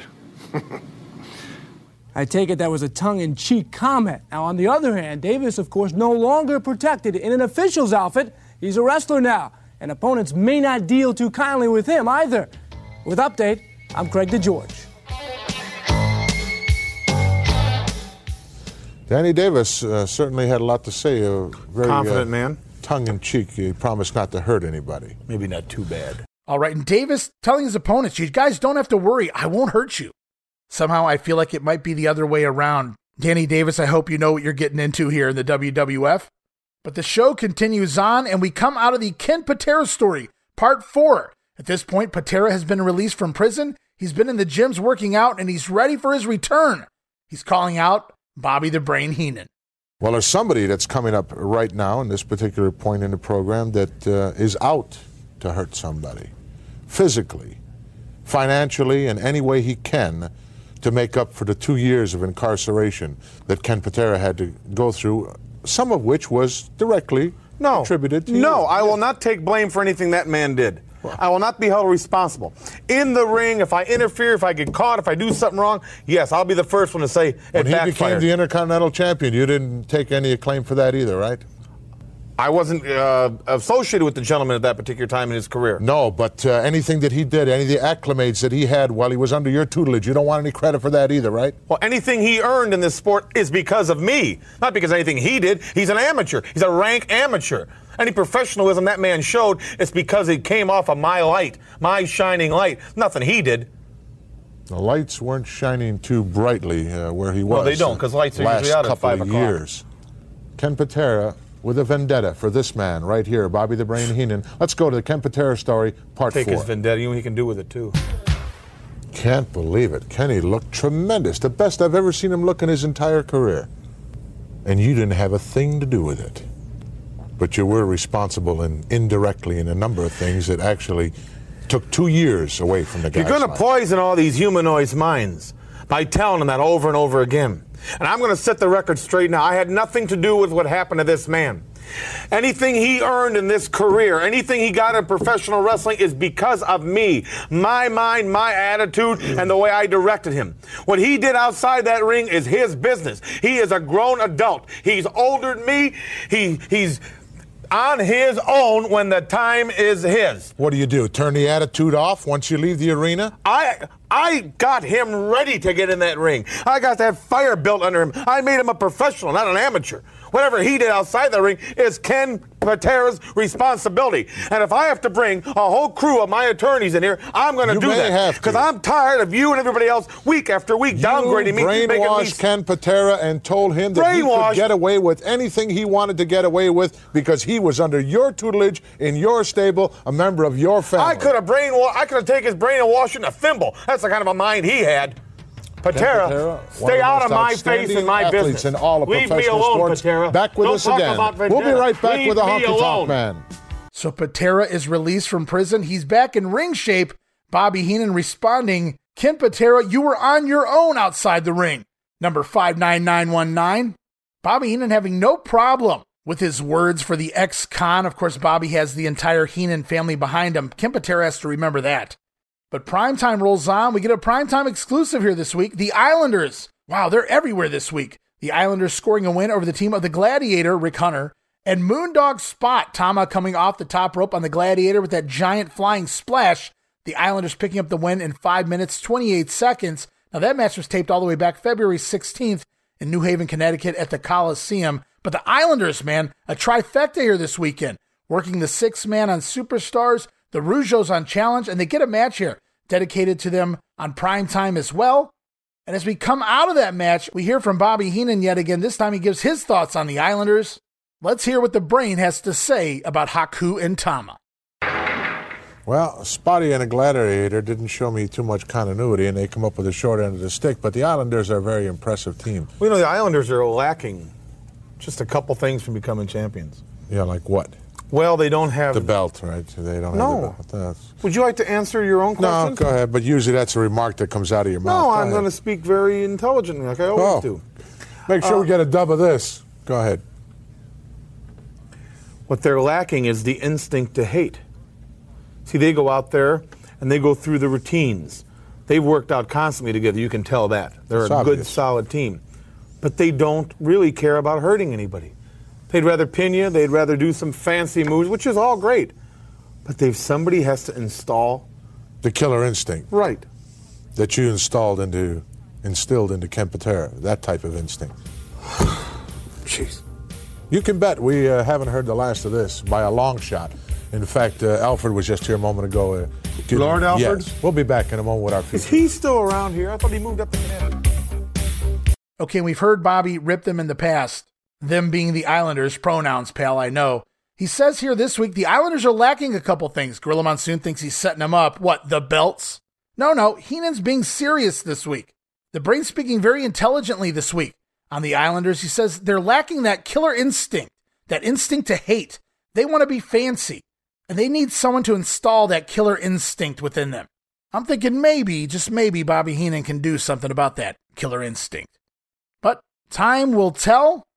And speaking of time, we're out of time this week here on The Grenade. We wrap things up with April of 1987. We're moving into the month of May, and we kick things off next week with the May 2nd edition of Saturday Night's Main Event. Yes, next week's Saturday Night's Main Event right here on The Grenade. Jake the Snake Roberts to go one-on-one with Ugandan headhunter, the mighty Kamala. The Can-Am Connection will take on the team of the Iron Sheik and Nikolai Volkov. And rumor has it that Jim Duggan has bought himself yet another ringside ticket for that one. Plus, in his first Intercontinental Championship defense, the new champion, Ricky the Dragon Steamboat, will take on the challenge of the Mighty Hercules. From there, it's the World Tag Team titles on the line in a 2-out-of-3 fall match as the former champions, the British Bulldogs, take on the current champions, Bret Hart, Jim Neidhart, the Hart Foundation. But that isn't all. Also on the card, a lumberjack match featuring the Macho Man Randy Savage taking on George the Animal Steele and what will prove to finally be the last match in their feud. That's right, it all comes to an end on this upcoming May 2nd edition of Saturday Night's Main Event. Will the Animal finally get Miss Elizabeth? Or will Randy Savage conquer George Steele as he looks for that rematch with Ricky Steamboat to get back what he feels is his Intercontinental title? Plus, for the first time since WrestleMania 3, we'll hear from both champion and challenger of the main event. Next week, we're going to hear from Bobby the Brain Heenan and Andre the Giant. Bobby thinks that Andre is the uncrowned WWF champion, and he claims he has video footage to prove it. And on the other end, Mean Gene Okerlund going to interview the WWF champion Hulk Hogan. We're going to hear a rebuttal from Hulk in regards to the claims made by one Bobby the Brain Heenan, and of course Andre the Giant as well. All of that on the next edition of Saturday Night's Main Event. All of that covered at length on the next edition of the Wrestling Memory Grenade. Can't wait to have you guys back. Promotional consideration paid for by the following. Hey guys, just want to thank you once again for listening to yet another episode of the Wrestling Memory Grenade. Episode 78 now in the books. Episode 79 right around the corner as we cover Saturday Night's Main Event as we head into the month of May. And just a reminder, a new season of Monday Warfare, The Battles Within. It's Raw versus Nitro on our Monday Warfare podcast.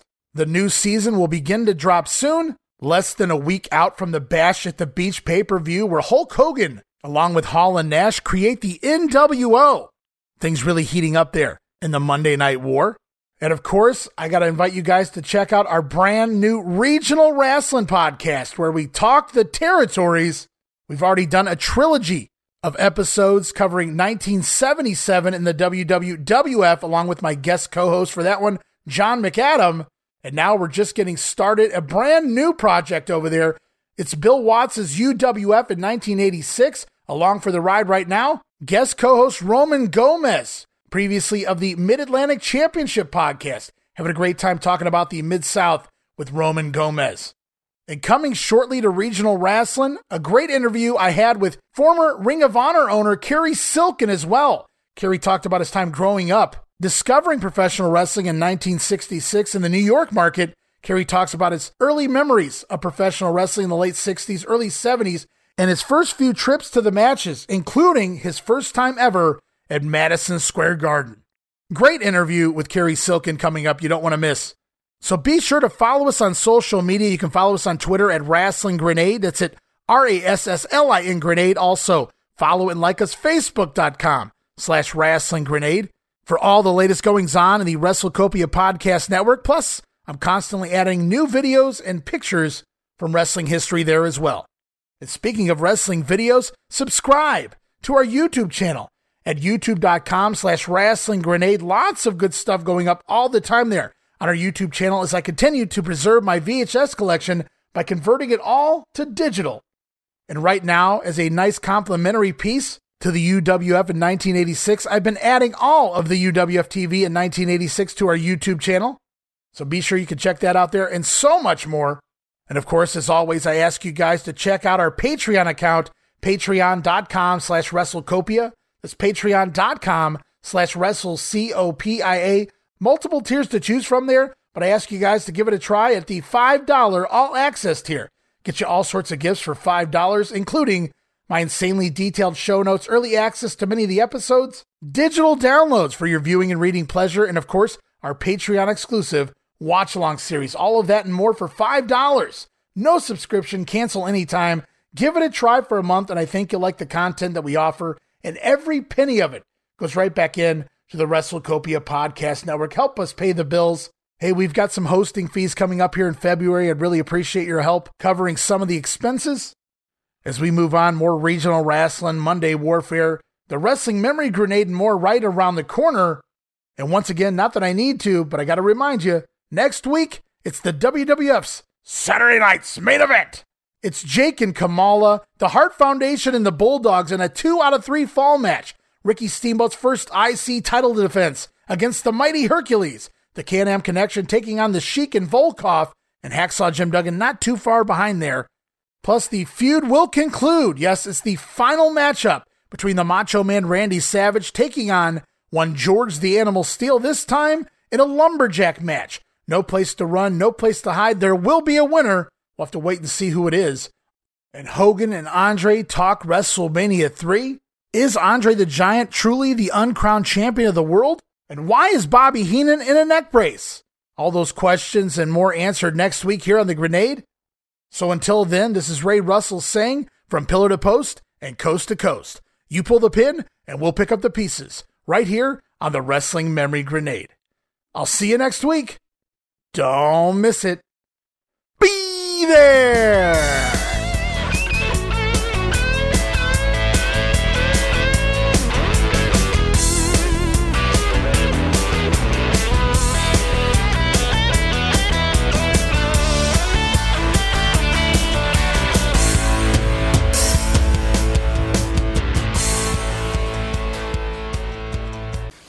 no. Now, what we'll do, I said we'll start with some barbecued witchetty grubs. Taste like walnuts. They're great. You got to put them in backwards because that way they won't crawl back out, see, because you can eat them live, you know. Oh, my word. I want all of my fans that supported me in the past to please send those votes in. Ban the DDT. You see, Danny Davis, when he was a referee, brother, he was a no good scoundrel booger. Don't worry, I promise. I won't hurt you.